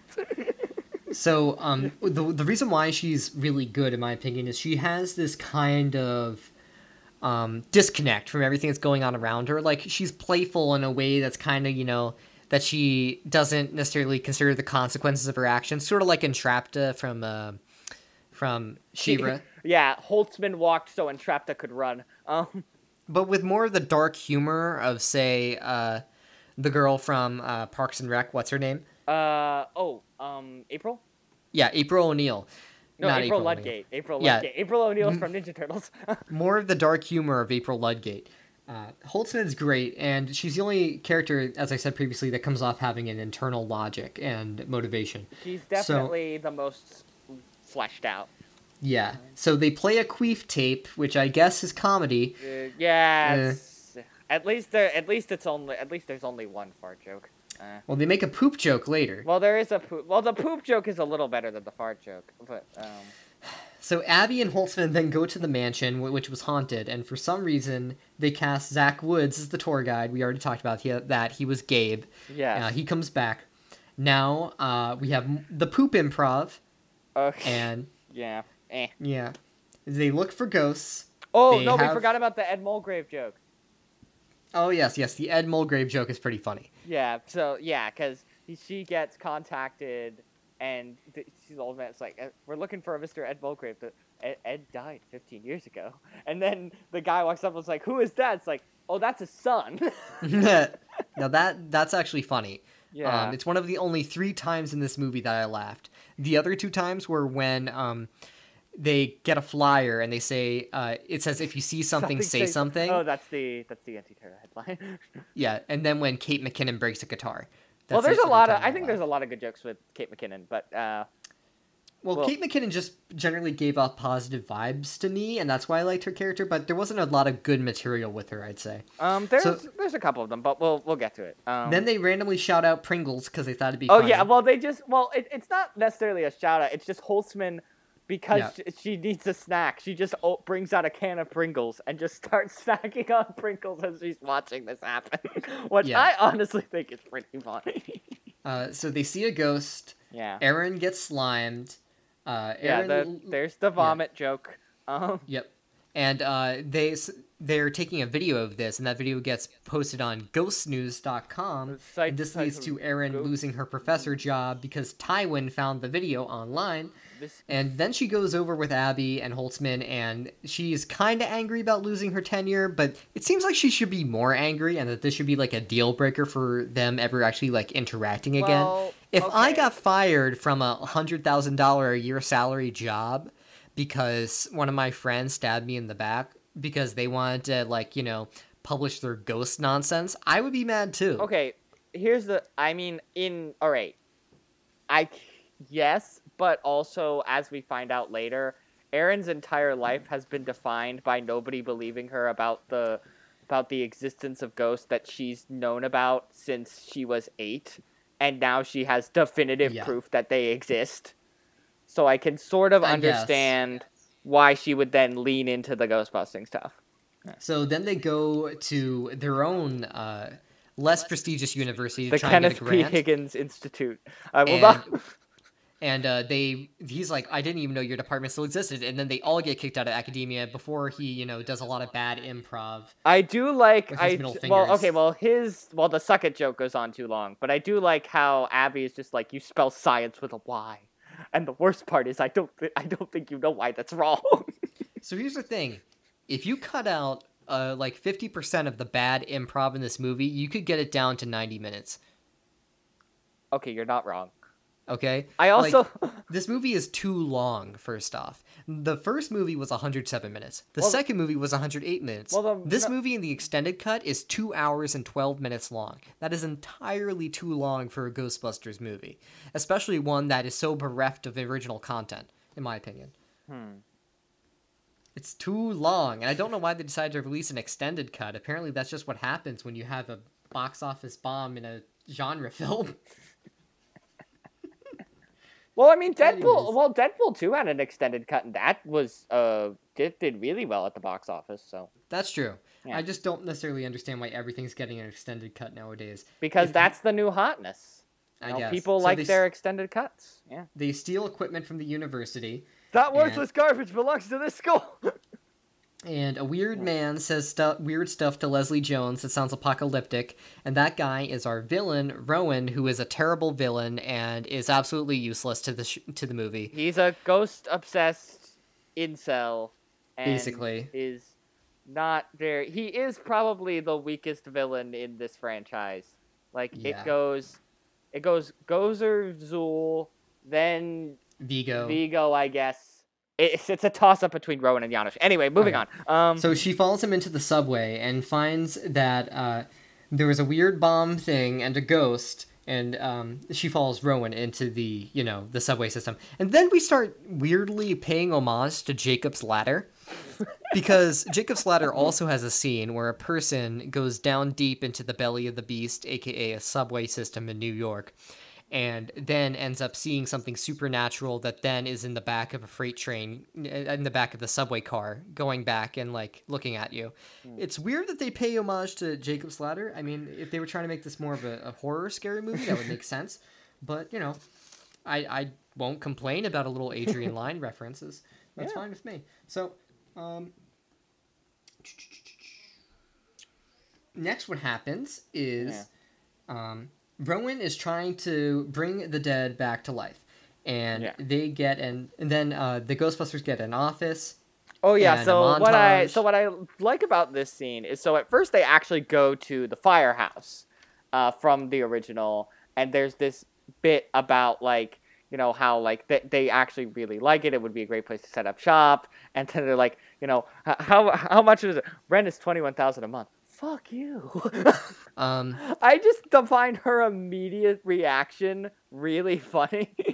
Here's a problem I have with this movie, and with that joke a little bit, is that this movie continues to drag everything from the original that we recognize out to the point where it teases the villain from the original movie in the end credits. That's just really, really not creative at all. I will say that the throwbacks are one of the weaker elements, and I think this movie's a lot better when it's doing its own thing. But that is one of the throwback jokes that I do actually really like. I mean, it's funny if you've seen the original, but if you haven't seen the original, it doesn't mean anything. Okay, yes, but who hasn't seen the original Ghostbusters? So Kevin shows up. Oh yeah, and everybody likes they him. set up shop above a Chinese restaurant, and after that, as aforementioned, if you see something, say something, gag. Yes. So Kevin shows up and everyone likes him. He's a himbo. That's his entire played character. By Chris Hemsworth. And I feel like I think he's really good in this. And yes, Kevin's character is just that he's a himbo, but Chris Hemsworth is really good at comedy, so he makes it work. Chris Hemsworth is really good at comedy, but the problem is that this one joke about this character gets dragged out for 2 whole hours. I like the bit where he doesn't have any lenses in his glasses because they kept getting dirty, so it just popped them out. So we have more bad improv. Leslie Jones then tells them about the ghost experience in the subway system. And so yeah, and then they're in the they go to the subway system, and a random dude that just happens to be there happens to graffiti the Ghostbusters logo on the wall, which is the most contrived nonsense I've ever heard in my life. Yeah, it's kind of just yeah, it's really stupid. So they look for ghosts, they find the ghost. Aaron shoots the proton laser at the ghost. The ghost gets hit by the train, which is kind of weird that a ghost could get hit by a train. Yeah, the ghost... Can't it just phase through the train like the other ghost did? I mean... When Leslie Jones saw the ghost? Remember when the ghost went into the train in the back of the subway car? Maybe the idea is that they have various forms of corporealism. I guess. I also like the bit where Patty is just like, he's going to be the third scariest thing on that train. So Leslie There's Jones... some good lines in this. Yeah. Leslie Jones wants to join the Ghostbusters, so she gets a car from one of the people she knows. From her uncle. Yeah. From her uncle. And Rowan sees a woman who got a terrible CGI neck monster, which is apparently one of his doing, outside somewhere. Yeah, the special effects in this movie aren't actually that good, which is weird. It looks like Scooby-Doo CGI, the movie Scooby-Doo. I've seen that criticism come up a lot, and I really disagree with it, because I feel like the people who say it looks like Scooby-Doo 2002 haven't actually watched Scooby-Doo 2002 in a very long time. I've seen Scooby-Doo 2002 about 8 years ago. It's worse than this movie, but Ghostbusters is weirdly not that high above it. It's like video game graphics. It doesn't look convincing at all. I mean, which is weird that even the extremely dated effects of Ghostbusters 1 and 2 still look more convincing because they use practical effects. I will agree with you, but I think the effects work from an art design perspective, but I mean, I guess they're not exactly the most realistic looking things, but I really liked when the ghosts in Ghostbusters 1 and 2 had like a physicality to them that made them really kind of interesting to look at. I mean, I like the effects in the first two better. Yeah. But and to me, the ghost effects are a very important part of Ghostbusters because it's called Ghostbusters, so the ghosts have to look good. I mean, they look good, from a design standpoint. I think so. Yeah, but not transferred into live action, in my opinion. They look fine enough. Abby has problems with the pack, and she starts flying around everywhere. And we get some slapstick comedy, which is kind of weird to see slapstick comedy in a Ghostbusters movie. Like, there's a bit of slapstick in Ghostbusters, but it's mostly a heady, talky kind of comedy movie. There's more slapstick in 2. Yeah. That's probably because they were going for a younger demographic, I'm assuming. True. In Ghostbusters 2. But yeah, it's okay that it went with a different comedic direction. I just don't find it funny. We have a really bad Ghostbusters theme cover. Okay, wait, well, before we get to that, I also like we get a bit of Erin's backstory, where they sort of talk about how the old lady who lived down the street died, and she saw her ghost when she was 8, nobody believed her, and it traumatized her, and she was made fun of in school. And that's how she and Abby met. And they also do what I honestly think is a really funny school presentation about paranormal science. I forgot that bit. Paranormal is normal. Oh, yeah, that part. Okay. And about science. And then they bring out the Ecto-1 and the jumpsuits. And it's 56 minutes into the movie when they get Ecto-1. Yeah. And 56 minutes. It's nearly an hour of your life has gone by before they even get the Ghostbusters car. This is what I'm talking about when I say that they drag out everything from the original. If they had gone at this pace, we would have gotten to the events of Ghostbusters 2 by Ghostbusters 5. It's really a slog, in my opinion. We get a horrible Ghostbusters theme cover. I need to give people a sort of dramatic recreation here to just emphasize how bad the Fall Out Boy remix of the Ghostbusters theme is. Hold on, I just gotta get some water here to prepare myself. Because you know how the original Ghostbusters theme was like super poppy and fun, and it had the saxophones and kind of jazzy, and then the Ghostbusters 2 theme, was, it had that weird rap for some reason, but, it had some, smooth kind of late 80s soul type thing going on in certain parts. Yes. Here's how the new one goes. It's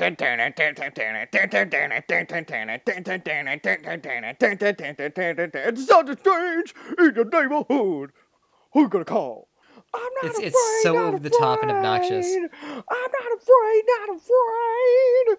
I'm not afraid. And then it goes into another weird rap section, like. Well, you remember how Ghostbusters, the original, was really actually kind of understated in its presentation? Yeah. And how this movie tries to make every single thing related to ghosts and the film make it feel like it's the most epic thing ever. Yeah. Like in the fight scene, they just keep blaring the music. I will say that this score is very over-reliant on the specific that riff of the theme song. It's terrible. It just gets annoying.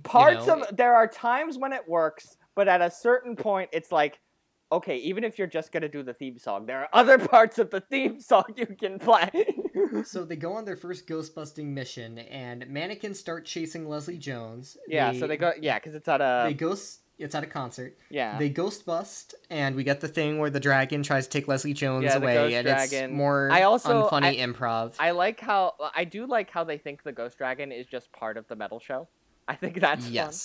Yeah. That's an interesting idea, but usually from interesting ideas you want to write jokes, but this movie doesn't have written jokes. It just has improv, endless improv. Can you tell that I don't like improv comedy that much? I like improv, so maybe that's why I like this movie. I've been in improv, so maybe that's why I like this movie. Improv comedy comes off to me like it's like you're choosing to make a worse form of comedy. Jesus! Just by being live, and not having anything pre-written. As someone who has worked in improv, I find that statement offensive. How dare you, sir? But isn't what we're doing technically improv right now? I said. Are we improving right now? Technically speaking, yes. I don't like improv. So, anyways, Holtzman smashes the guitar, and you won't be able to pay for another one. And then there's a nonsense Ozzy cameo for some reason. Ozzy Osbourne shows up because metal show, I guess. Rowan sees the Ghostbusters on the news. We get more improv. Bill Murray shows up. Oh yeah, so the Bill Murray cameo I feel like is the biggest example of wasted potential in this movie because he's a ghost skeptic. And he's a guy who doesn't believe their story and thinks they're a sham. And that's a really cool I think that's a fun concept for a character in one of these movies, especially for Bill Murray to play. But they don't use that at all. And instead he shows up one scene earlier in the movie just on the news. And then, after they trap the ghost dragon, he shows up again at their headquarters. And then Aaron... He goads them into, letting the ghost out, and then when they do, the ghost murders Bill Murray, which apparently doesn't get the attention of anyone. Well, police there's no investigation. Well, the police show up. The police do show up, but, nobody questions them, and why, a man just fell out of their window. It's a comedy, you gotta... No, that's not how that works. Comedy needs to be internally consistent for it to be funny, in my opinion. The best comedy comes from characters and them being true to who they are as characters, I think. You can't just say, oh, it's comedy, and just get rid of it, which I know is still the excuse that I use for why nobody remembers what happened in Ghostbusters 1 and Ghostbusters 2. I am being a little hypocritical here, but I'm speaking more about character-focused comedy, not necessarily universe comedy. I think I honestly feel like this movie would be a lot better if they had made Bill Murray into the Walter Peck, and that would have been a good idea. On the ground human antagonist.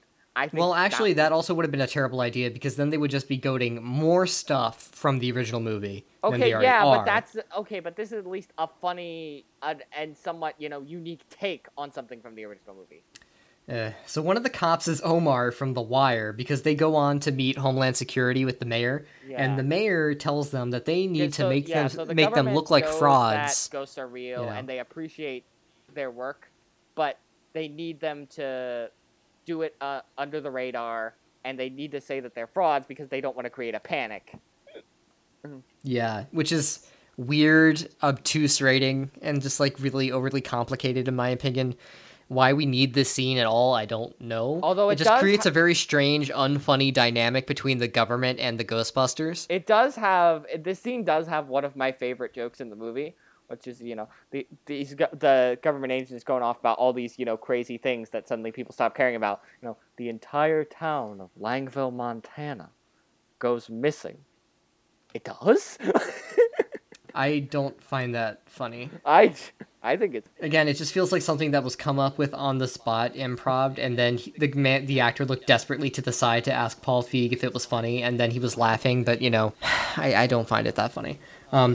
Maybe you should just learn to appreciate improv comedy. No. So they connect Ghost Sports with the ley lines. Now, Rowan is now creating a wormhole to break through the barrier into the spiritual dimension. They discover Rowan is attempting to do this. And so they go to the Mercado to try and confront him. And Janine is here for some reason. Annie Potts has a cameo, and she's again another useless cameo in this movie. And okay, all right, I'm gonna say a hot take. These cameos would have been better if they were still mostly the same, but this was an actually in continuity sequel to the first two. And they were just playing their. That wouldn't make sense, though. But that wouldn't make sense considering that these people are now the first Ghostbusters again. Well, they would. I think they. Well, in this hypothetical version, the story would be changed slightly so that these were Ghostbusters that were carrying on the legacy of the original ones. But now you're probably just describing what Ghostbusters Afterlife is going to be. Well, Well, we'll. Yeah. We'll talk about that later. So they confront Rowan, and Rowan commits suicide by electrocution, and then they shut off the ghost machine. So press F to pay respects, I guess. So here's a question I have. So his big plan, revealed in some of the notes found later, is that he is going to kill himself so that he can become a ghost so that he can rampage throughout New York. But here's the thing, he could still release all the ghosts in New York that would rampage and still be alive. So why doesn't he just do that? Well, because being a ghost gives him ghost powers. Okay, so everyone disowns them on the news because Erin punched an asshole that confronted her about ghosts and shit. And Erin was 100% in the right. Right, and Erin feels bad and then discovers Rowan's diary, where we talked about it. Yeah. Abby gets possessed by Rowan now and starts destroying stuff. So she throws Holtzman out the window, but she holds on. There's some slaps. The ghost escapes. Kevin wants to be a Ghostbuster, but is possessed by Rowan. And this is where the villain becomes actually somewhat decent, because, again, Chris Hemsworth is good at comedy. Yeah, that's true. So they redo the Lewis restaurant window bit as Erin goes to see the mayor, because she's, like, hitting on the glass outside, and nobody's paying any attention. So she is dragged out because, you know, people think she's hysterical. So Rowan, as Kevin, opens the barrier, which... I do like the bit in that scene where the mayor is like, never compare me to the Joss mayor. Never! I guess. Yeah. I guess that's... I guess that's fine. Maybe it's just funnier now because, like, basically the entire American government has become the mayor from Jaws. That's true. Yeah. So we get bad Scooby-Doo movie Ghost FX, as we talked about before. The Ghostbusters go out to fight the ghosts. Dan Aykroyd has a useless cameo as a cab driver. I do like how he just, as a cab driver, he does just casually know this stuff. Like, oh, that's just a glass wall rolling, babe. Yeah. Which feels like it was left from a previous script where they weren't the first Ghostbusters. Yeah, Maybe. Again, I feel like it should have been they weren't the first Ghostbusters, and they were carrying on the legacy, and that these cameos were actually just the original characters again, but just randomly in different places. So the CGI Slimer looks okay. It steals Ecto-1, and I guess honestly, a lot of people like... this is the best use of Slimer ever. Because I guess a lot of people like Slimer stealing Ecto-1 because it's two things you already know about and they're together again. Because he steals Ecto-1, he meets a lady Slimer, and he goes on a bender. I guess. Whatever. So and they get attacked. If you know if they could, they'd be snorting cocaine in that fucking car. They get attacked by ghost parade floats because apparently ghosts can possess parade floats now, The evil parade balloons, and there's a Stay Puft cameo because fine. Because of course there is. They pop them open. Ghost Kevin makes everyone dance, and we have a dance scene for some reason where everyone is possessed to dance. It's amazing. No, Chris stupid. Hemsworth making the entire armed forces dance to a 70s boogie wop is one of the best things I have ever seen. It's fucking stupid. And the fact that they cut it down so much in the theatrical version is a travesty. No, it was because the scene was terrible. No, because in the theatrical version, they just had him do a couple of dance poses and that was it, which is the coward's way out. They should have had them do the full dance scene because it's the best thing. No. Yes. I disagree. Well, I disagree with your disagreement. They go in and they fight some ghosts, and the action is really boring. I think because apparently this is an action movie now, and we need to pretend like this is the most important thing that's ever happened. So the music is blaring and giving everyone a headache, and it's 2 hours into the movie. First of all, Ghostbusters has always been a comedy with action elements. No, not really. Yes, it has. There were action scenes in the first 2 movies. All the ghost trapping stuff that counts as action. No. I get to make your counterpoint because you are wrong about these scenes. Okay, because these are because the Ghostbuster action. Yes, it is a little more action heavy than the previous 2, but they have always been comedies with action elements. So therefore, it makes sense, and I like how they have these different varieties of Ghostbusters weapons. That's very creative. We have the proton gloves and the grenades, and the best one, which is Holtzman comes out with these fucking proton dual whips, and it's fucking awesome. And it's just CGI nonsense for like 10 cool. minutes. It's fucking cool. Learn to have fun, you cynical piece of shit.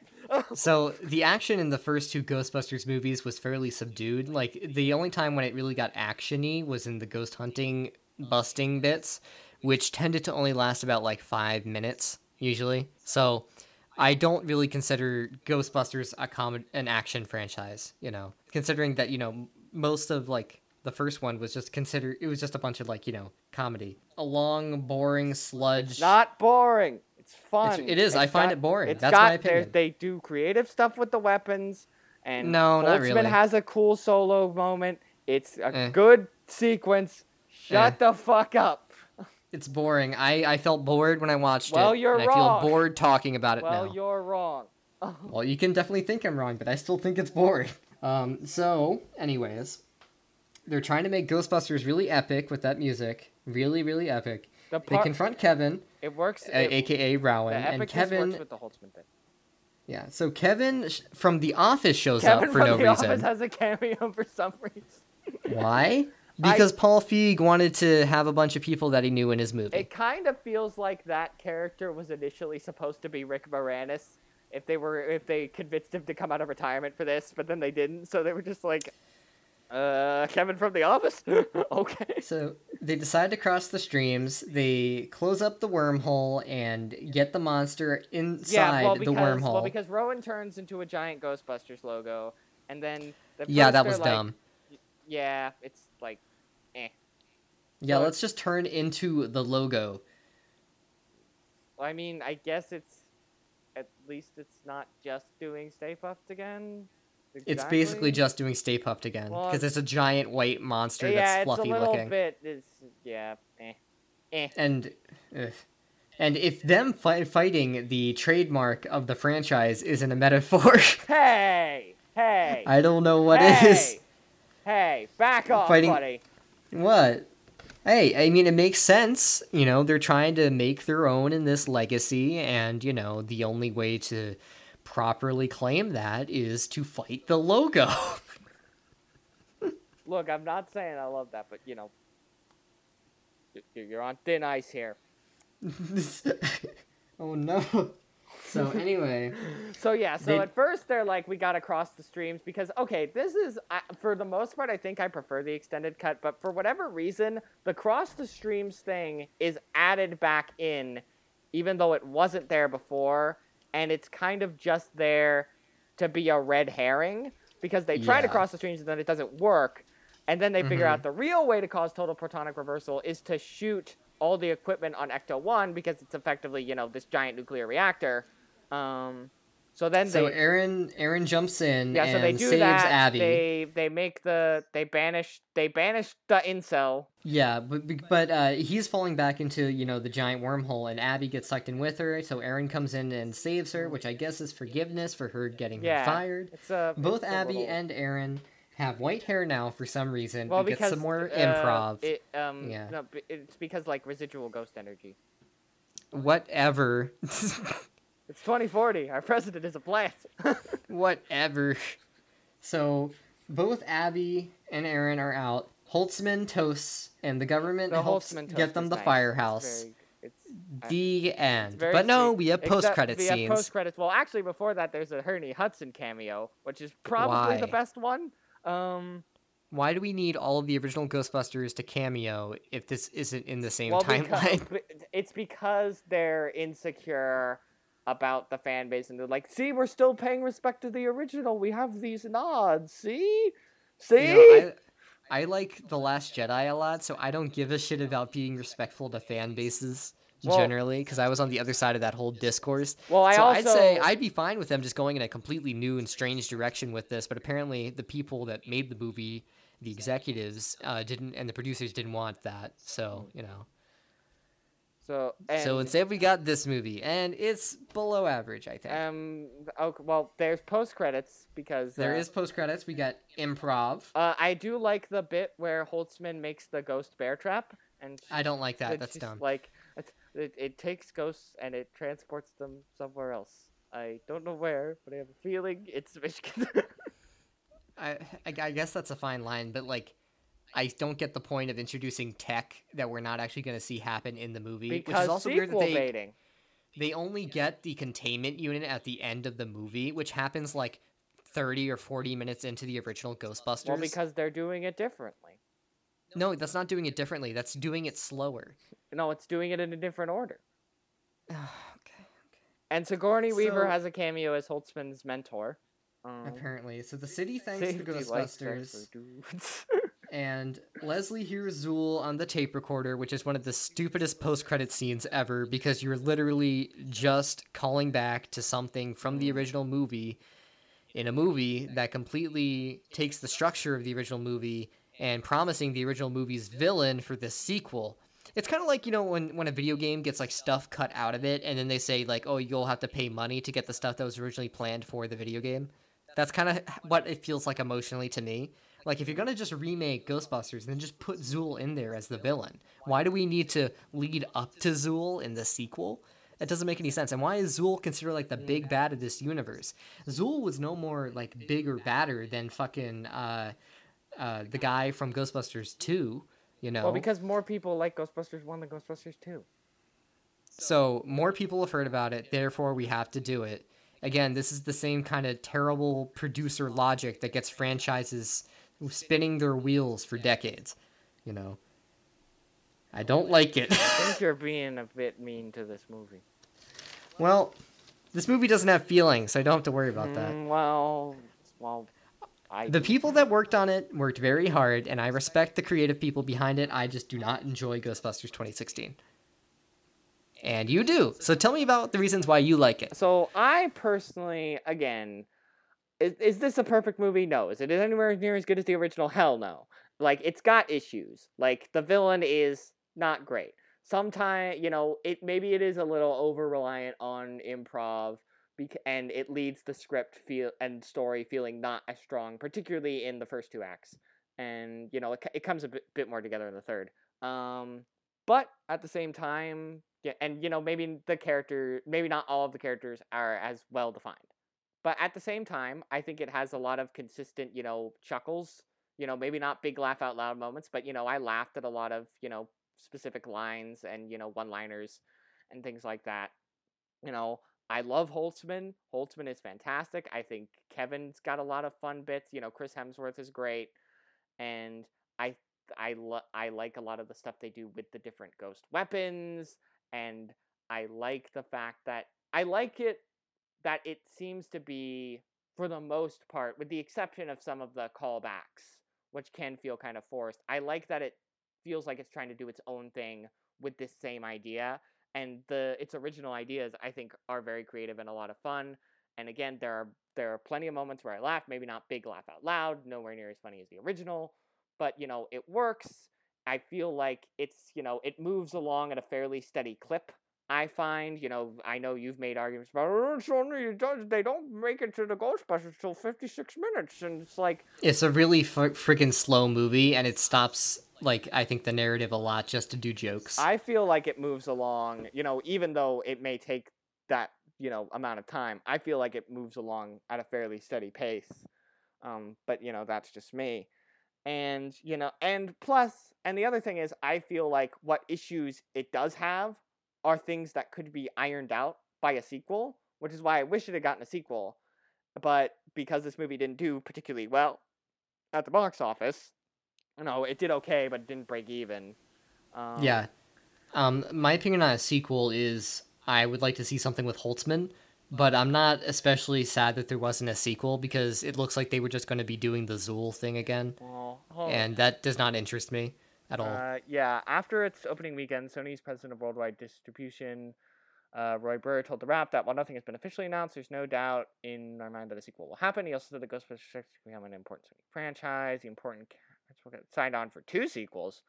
In August of 2016, The Hollywood Reporter expressed doubts about a sequel due to the film's box office performance.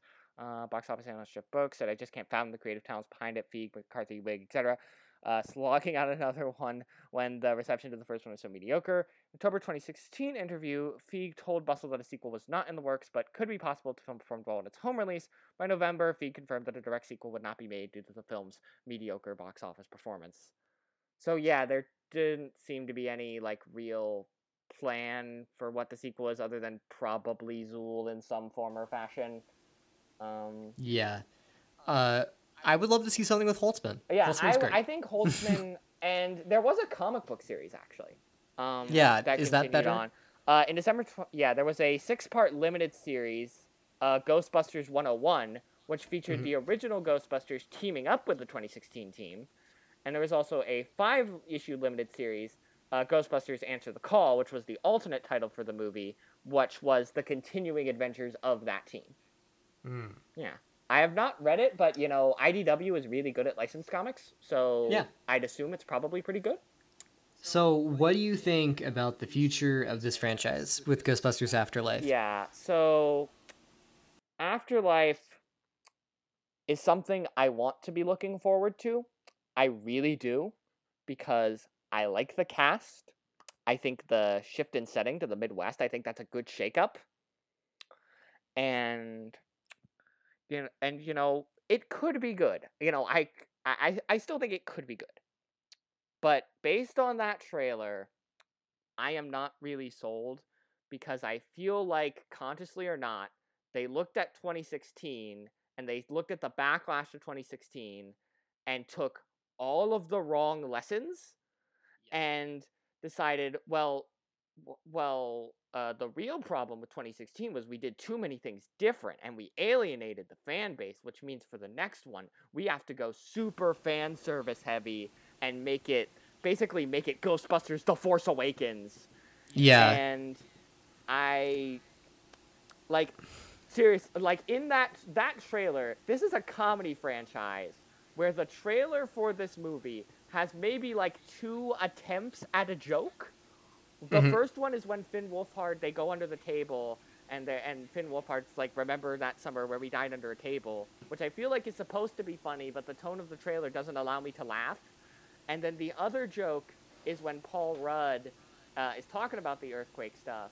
He's like, in a town with no tectonic plates, no fault lines, no fracking, no loud music even, which again, seems like it on paper should be funny, but the self-serious tone of the trailer prevents me from laughing. And it's also something where, it feels like they missed the point of the original, where, I also rewatched, before this, I rewatched that infamous first 2016 trailer. And regardless of what you feel about the humor in that trailer or the movie itself, the slow piano rendition of the theme song, hard cutting to a vomit joke, is far more in line with the irreverent tone of the original movie, and even Ghostbusters 2 to an extent, than anything in that Afterlife trailer, in my opinion. I would agree. Yeah. Ghostbusters Afterlife, it could be good. I would love to eat my words on this. I would love for Afterlife to turn out to be amazing. You know, I'm way more hardline against, nostalgia and legacy pieces than you are. Yeah, and I say this as someone, I loved Force Awakens, and I love the whole Star Wars sequel trilogy, and I'm down for a lot of Lego sequels, but this is just not the kind of franchise that you should really be doing it that with, at least not in this way as they're selling me in the trailer. And, I could be wrong. Maybe there'll be a second trailer that's actually really, really funny, and I'll be like, yeah. This looks great. Maybe the movie will come out, and it'll be great. Again, that is very well possible, and I would love to be wrong here. I still like your idea of turning Ghostbusters into a workplace comedy. Yeah, because for me, I think that would work. If Ghostbusters is going to continue at all, I feel like the movie side of things is kind of tapped out. So what you should do is you make it a TV series, you make it a workplace comedy, you bring in Michael Schur, co-creator of Office, Parks and Rec, Brooklyn Nine-Nine, as well as the creator of The Good Place. Paul Feig would probably direct. Yeah, you could bring in Paul Feig to direct episodes even. And have him work with the Reitmans, and you have it be that it's like the Ghostbusters have gone, international, and there's different branches of the Ghostbusters, like basically like, they work like the fire department or a police precinct or whatever. And, you have it centered on, like, say, the Philly branch. And the Philly branch is, like, struggling. So they bring in a new boss, and it's Ernie Hudson. And Ernie Hudson is, like, Ernie Hudson as Winston. And he's, the one veteran cast member who's, like, going to be, regularly on the show. You can have the other characters come up to do cameos every now and then. Like, Bill Murray, like, does an episode or something. But, for the most part, it's just a new cast, and Ernie Hudson is the boss, and you have sort of, the day-to-day machinations of the office and the ghost busting. You could have somewhat of an ongoing story, call Netflix up on this. I feel like we've got a hit here.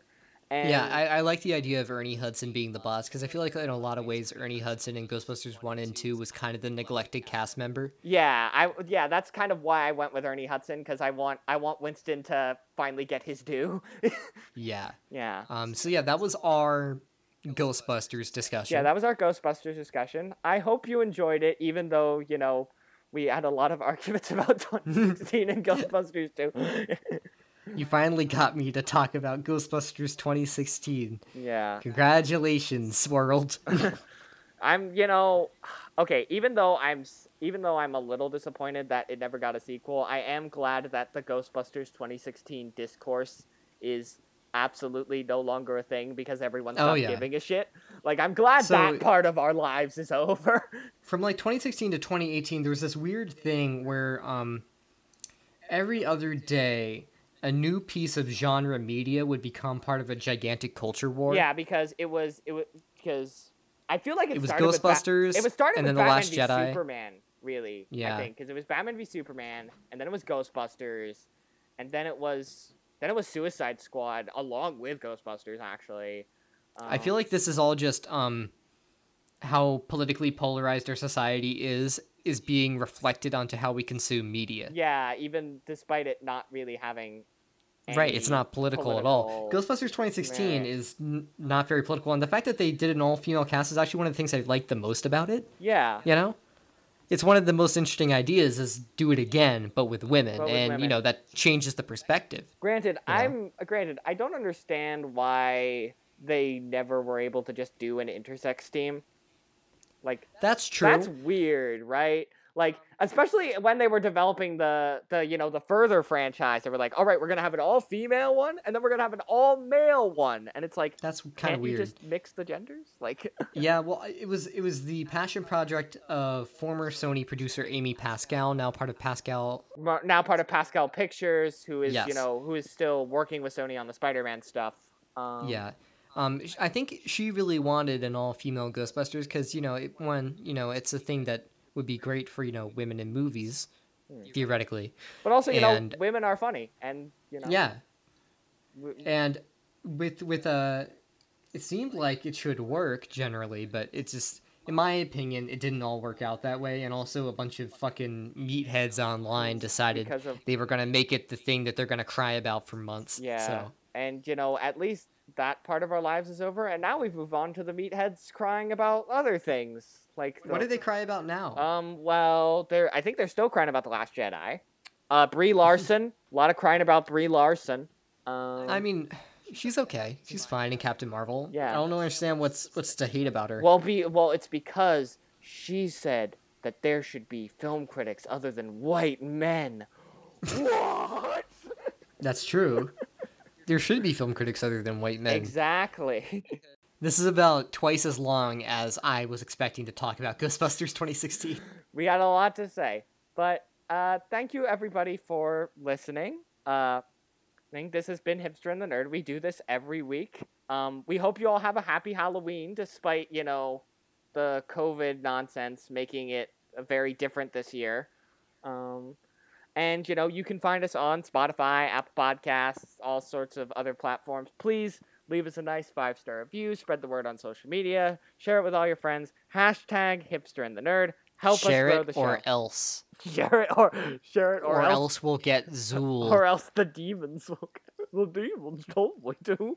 We'll get ghosts to sick you. Yeah, and guess what? There's no Ghostbusters in real life, bitch. Who you gonna call? No one. No one. But yeah, help us grow the show. We very much appreciate it. I am Chris Hanna. You can find me at MegaNerd98 on Twitter and on Letterboxd. And Brian, where can they find you? They can find me inside their nearest containment chamber for their local ghost needs. Or you could find me at Brian Brecker on Twitter or at BBreck2. I like how in the outros they always start sounding like an NPR person. It's very Today good. we're listening to Jazz with Jazz. Yeah. Double jazz. So thank you everybody for listening. We will see you next time. Happy Halloween.